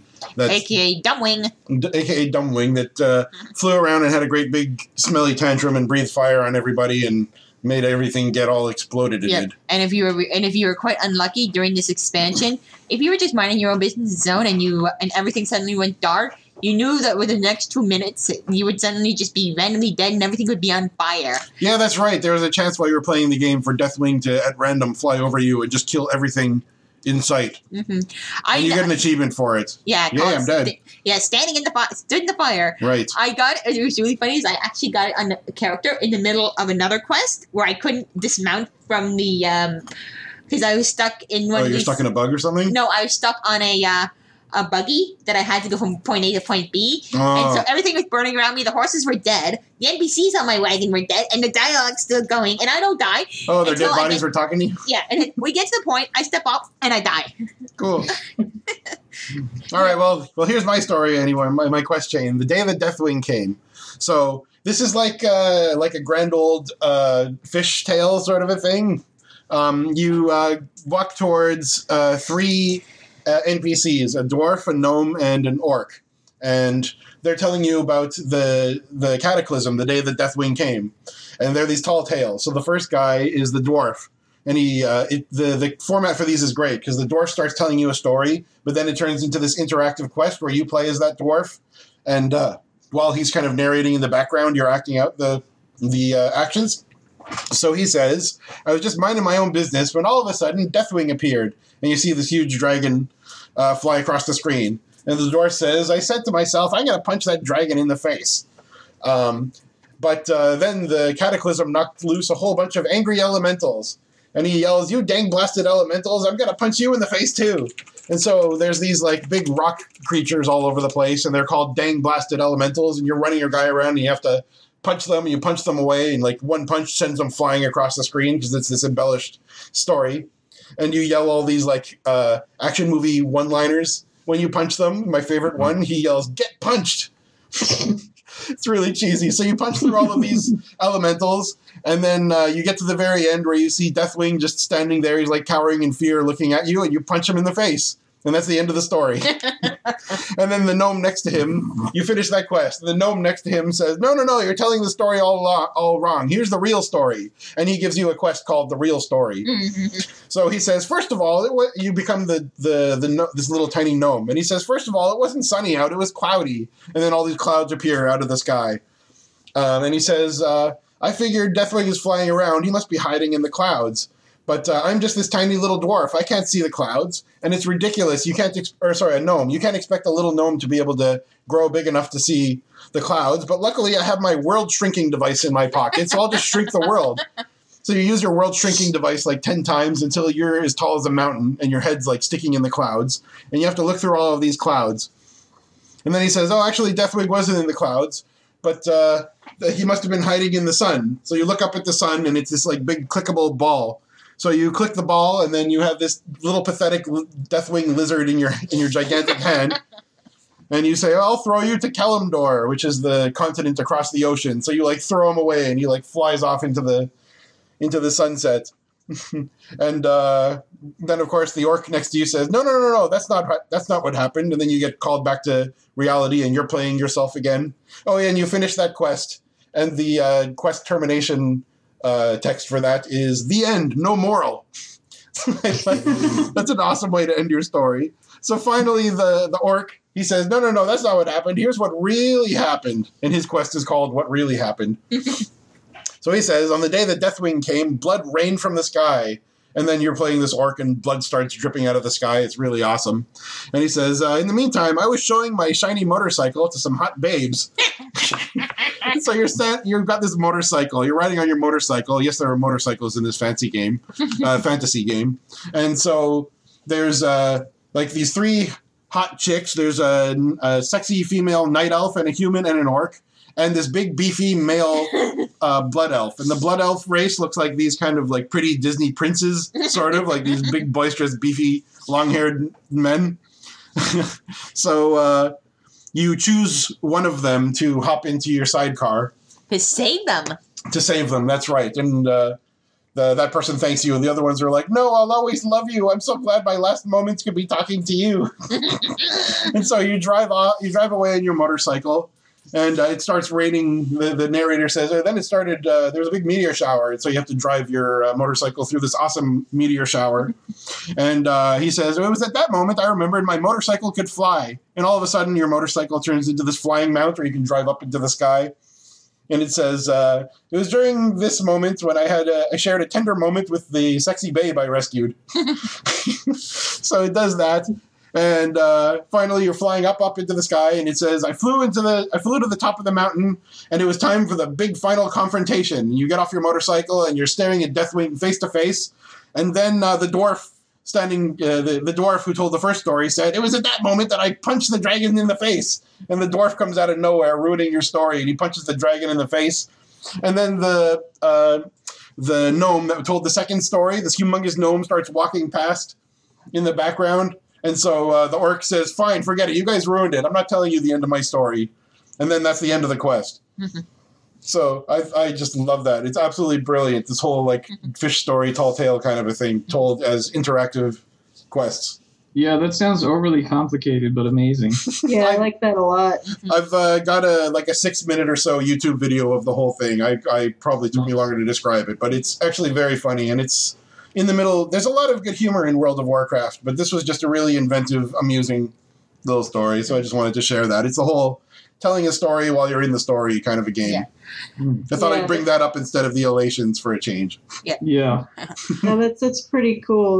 That makes me think of times when you're playing and then it sort of like gets kind of weird and ridiculous, and then it turns out like, oh, this was all a dream or something, and like then you wake up from whatever kind of crazy thing was going. Actually, Dragon Age does a little bit of that. Oh. I'm not going to go into it, but yeah, Dragon Age 2 is all like, being told in flashback by one of the characters, and like the opening before you actually get to do your character creation is just sort of like the mythical version. I guess in the mythical version, you look like the generic version of the characters before you actually get to create your own.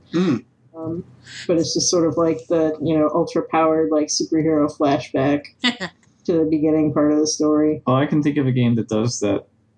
It was just a dream terribly, which is Heavy Rain, which introduces the character of Madison through a terrible sequence where she showers and then gets assaulted by a bunch of guys, and it was just a dream, and it does nothing to establish her character. Well, that's boring. Yeah, that's really boring. Yeah.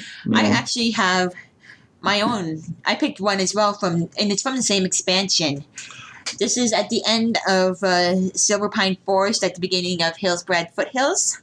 Okay. It makes fun of the three major stereotypical types of players in the game world. Right, it makes fun of the players themselves who subscribe to the game and keep them in business. It's called Welcome to the Machine, this quest. And essentially... I like that. I like making fun of your players. Yeah. It's called what? Welcome to the Machine? Yeah. So that's their allegory for their own game? Yeah. That's awesome. And you ultimately become the quest giver. Yeah, right. The NPCs come to you and you have to give them quests? Yeah, you get and you meet the three archetypes. Oh, yeah, which are? Newbie McNoob, whose name that is given to him is Dumbass. Basically, he's just really happy and is just thrilled to be there. And he's like, I want a quest. You got a quest for me? You got a quest? Hi. Can I get some help? Wasn't he like an archer with a sword or something too? No. Yeah, he was something like that. He had like all the wrong gear and everything. But he was undead and just happy to be alive. Mm-hmm. The next one is represents the trope of the overgeared high-level player who's gone back to do all the lobby content. He goes by the lovely name of Kingslayer Orcus. Comes in on his undead mount and demands that you give him a quest worthy of his attention. All right, and he like refuses the quest you give him because it's not manly enough or something? No, he accepts your quest. He accepts your quest. Okay. And then the final one is you get a blood elf, Johnny Awesome, and his sparkle pony. And this dude decked out in heirlooms. Oh, that's and right. Is he supposed to be like the character that like paid his way to the top or something? Yeah, he's still like appropriate level, but he's in all heirlooms, and he demands that he doesn't want to just collect bare asses. That is all beneath him, and so he wants you to give him a more challenging task. Mm-hmm. So ultimately, after you send them all away and you go through and you finish this quest, it actually follows up with. You actually follow up and meet with all these 3 characters again, and you do and you expand on their story. So, Dumbass, you ultimately wind up having to save. Johnny Awesome, although his pony dies, and you have to listen to him weep like a little friggin' girl. I don't know what. Of course, they had to make him a blood elf. That was funny too, because at the time the pony that he's riding was only available for $25 real from Blizzard, so that's why he's crying about it, I guess. Mm-hmm. His pony was dead, but then you 2 team up and you help him kill the evil dude who's making all these zombies come out of the ground, mm-hmm. and then finally you help. And then finally you find Kingslayer Orcus, and when you encounter him, he's drowning in shallow water, and then you help him. And he's like, oh, I discovered this Alliance fortress here, and there's all these high-level guys, but he just smashes right through them, mm-hmm. and you don't have to worry about dying on this one. And then you get to the end, and he's like, get my dragon and just leave me, don't worry about me, just tell them and get back to Torrent Mills. Oh, he's all heroic. Yeah, and so the dragon comes back and picks up Orcus, despite the fact that he's dying. You come back and he gets a hero's welcome, and they said we will make sure that he gets a worthy death. Oh, that's awesome. Mm-hmm. He died honorably, and he will receive full honors. Oh, and so all 3 of them actually get their stories concluded after you initially give them their quest. That's cool. I just love the idea of being a player in World of Warcraft and having to administer quests to the NPCs. That's really cool. And how cool of a game would that be if you were the quest giver? That would be a fun take on storytelling as well. Oh, well, I think that's enough wow from us, isn't it? Yeah. I think we bored people. We have our weekly quota. Yeah, unless we get... who was it who likes it? It was Darth. Oh, yeah. Mr. Whoever. That guy. Darth. Hi, Darth. Sorry, we're not well. Oh, yeah, Mr. Collateral Damage. Well, I think we've come to just about the end of our discussion, but do you guys have any parting thoughts about storytelling in games? And any plugging to do? Of course. Well, storytelling in games is good. You should do it. Tell a story, otherwise you don't know why you're doing that thing. I'll tell you a story. Once upon a time, there was a blue bird, and the blue bird helped people get their messages across about all sorts of things. He would tweet all day and say, look, these are the things that you need to learn about, including games like Shardlight, the next game from My Jedi game. And if you want to know more about Shardlight, said the bird, you should follow @Grundislav Games. That's GRUNDISLAV Games. That was the worst thing ever. I'm not very good at That was an interesting plug. That's a new one. Yeah, I feel dirty. And the moral of the story is wash. There's no moral. Wash? Wash well, because you'll be a stinky hype machine. I don't know. All right. I'm sleepy. I still feel dirty. Didn't you get up more recently than us? Yeah, I got up at 8 o'clock this morning. He's been eating tofu, though, which saps your soul, right? Poor guy. Actually, I got up at 7:30 this morning to go do yoga at 8 o'clock. Oh, there's a 7:30 in the morning now? Yeah, there is. You're up at like 6 o'clock to ride your little stationary bike. I'm giving the facade of empathy. Give me that much. Also, there's a podcast that you should listen to. Indeed. The Blue Cup Tulips podcast. Yes. Is this where you take a cup and strangle it until it turns blue? Yes. That'll do. Yeah, sure. At BCT_podcast. Yes. And we should hopefully be back with a new episode next week, because we've got a lot of catching up to do. Outstanding. No, I don't have anything specific to plug right now, but when I finish my Colossal Cave Adventure homage, you should check that out. You should plug your other games in the Misanthropy series. Yeah, but they're not available yet. I need to freshen them up, but I'll probably make them available around the same time. But you can follow me on Twitter at Jess_Haskins. Just Haskins for trouble. And yeah, it's I'm so sorry. That was an explosion. Whoa. You're having some. All we heard was. Oh. Well, that's okay. We've got you. I'm sorry. I made a joke and I laughed. Oh, and there's an echo. All right. Whoa. I think the Cosmos are conspiring against us to end this yakathon. And maybe we'll end it 2 minutes early, so. Yeah, this is the first time for everything. So. Oh, gosh. Have we lost you guys entirely? Boing. I heard the disconnect sound, but they're still there. Okay. Maybe I should just give our listeners the contact information. Yeah, I think New York City has died. Yeah, and another hurricane probably hit it. It's offline. Nice. Yeah. Okay, so I will assume that they've said goodbye if they come back, and if you would like to reach us, if you'd like to get in touch with us here to leave us your thoughts, comments, whether in the form of a voicemail or a prolific email, you can reach us on the web at squarefm.demodulated.com. No. Say it again. squarefm.demodulated.com. It's an email address. I was reading the web. Oh, web? Sorry.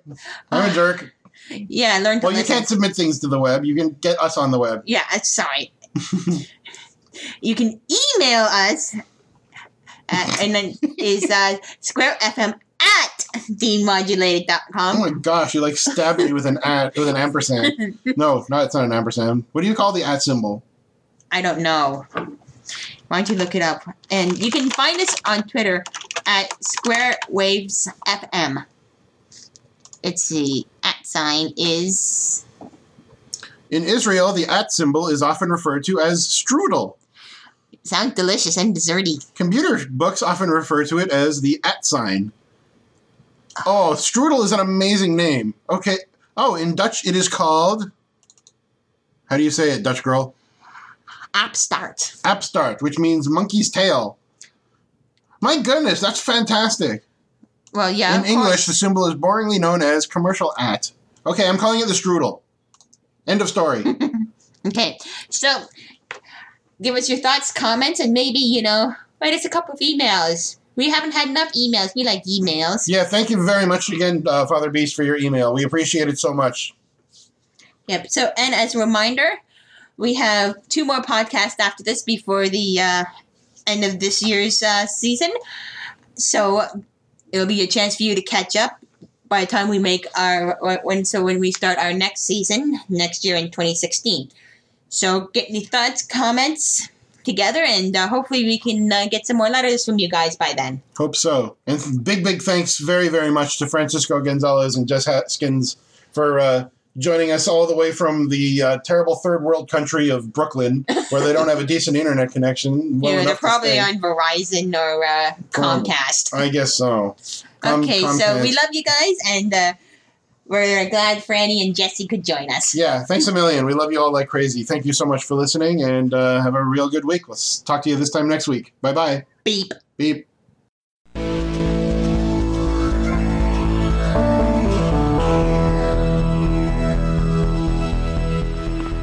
Hitting record. We'd love to hear you say your own goodbyes. All right. So what was that Twitter of yours again? Well, last time I said it crashed the computer, but if you really want to brave it, at Jess _Haskins, Haskins. That's me, because somebody else already got the without the underscore. Oh. But I was saying I got a leg up on all the other Jess Haskins out there because I got the domain names and the Gmail account and stuff. So they can have the Twitter account, whatever. I don't need it. Can't win them all. Yes. Well, thanks for having us on. Oh, thank you so much for coming. It was a really enjoyable intellectual conversation, but we won't hold that against you. Thank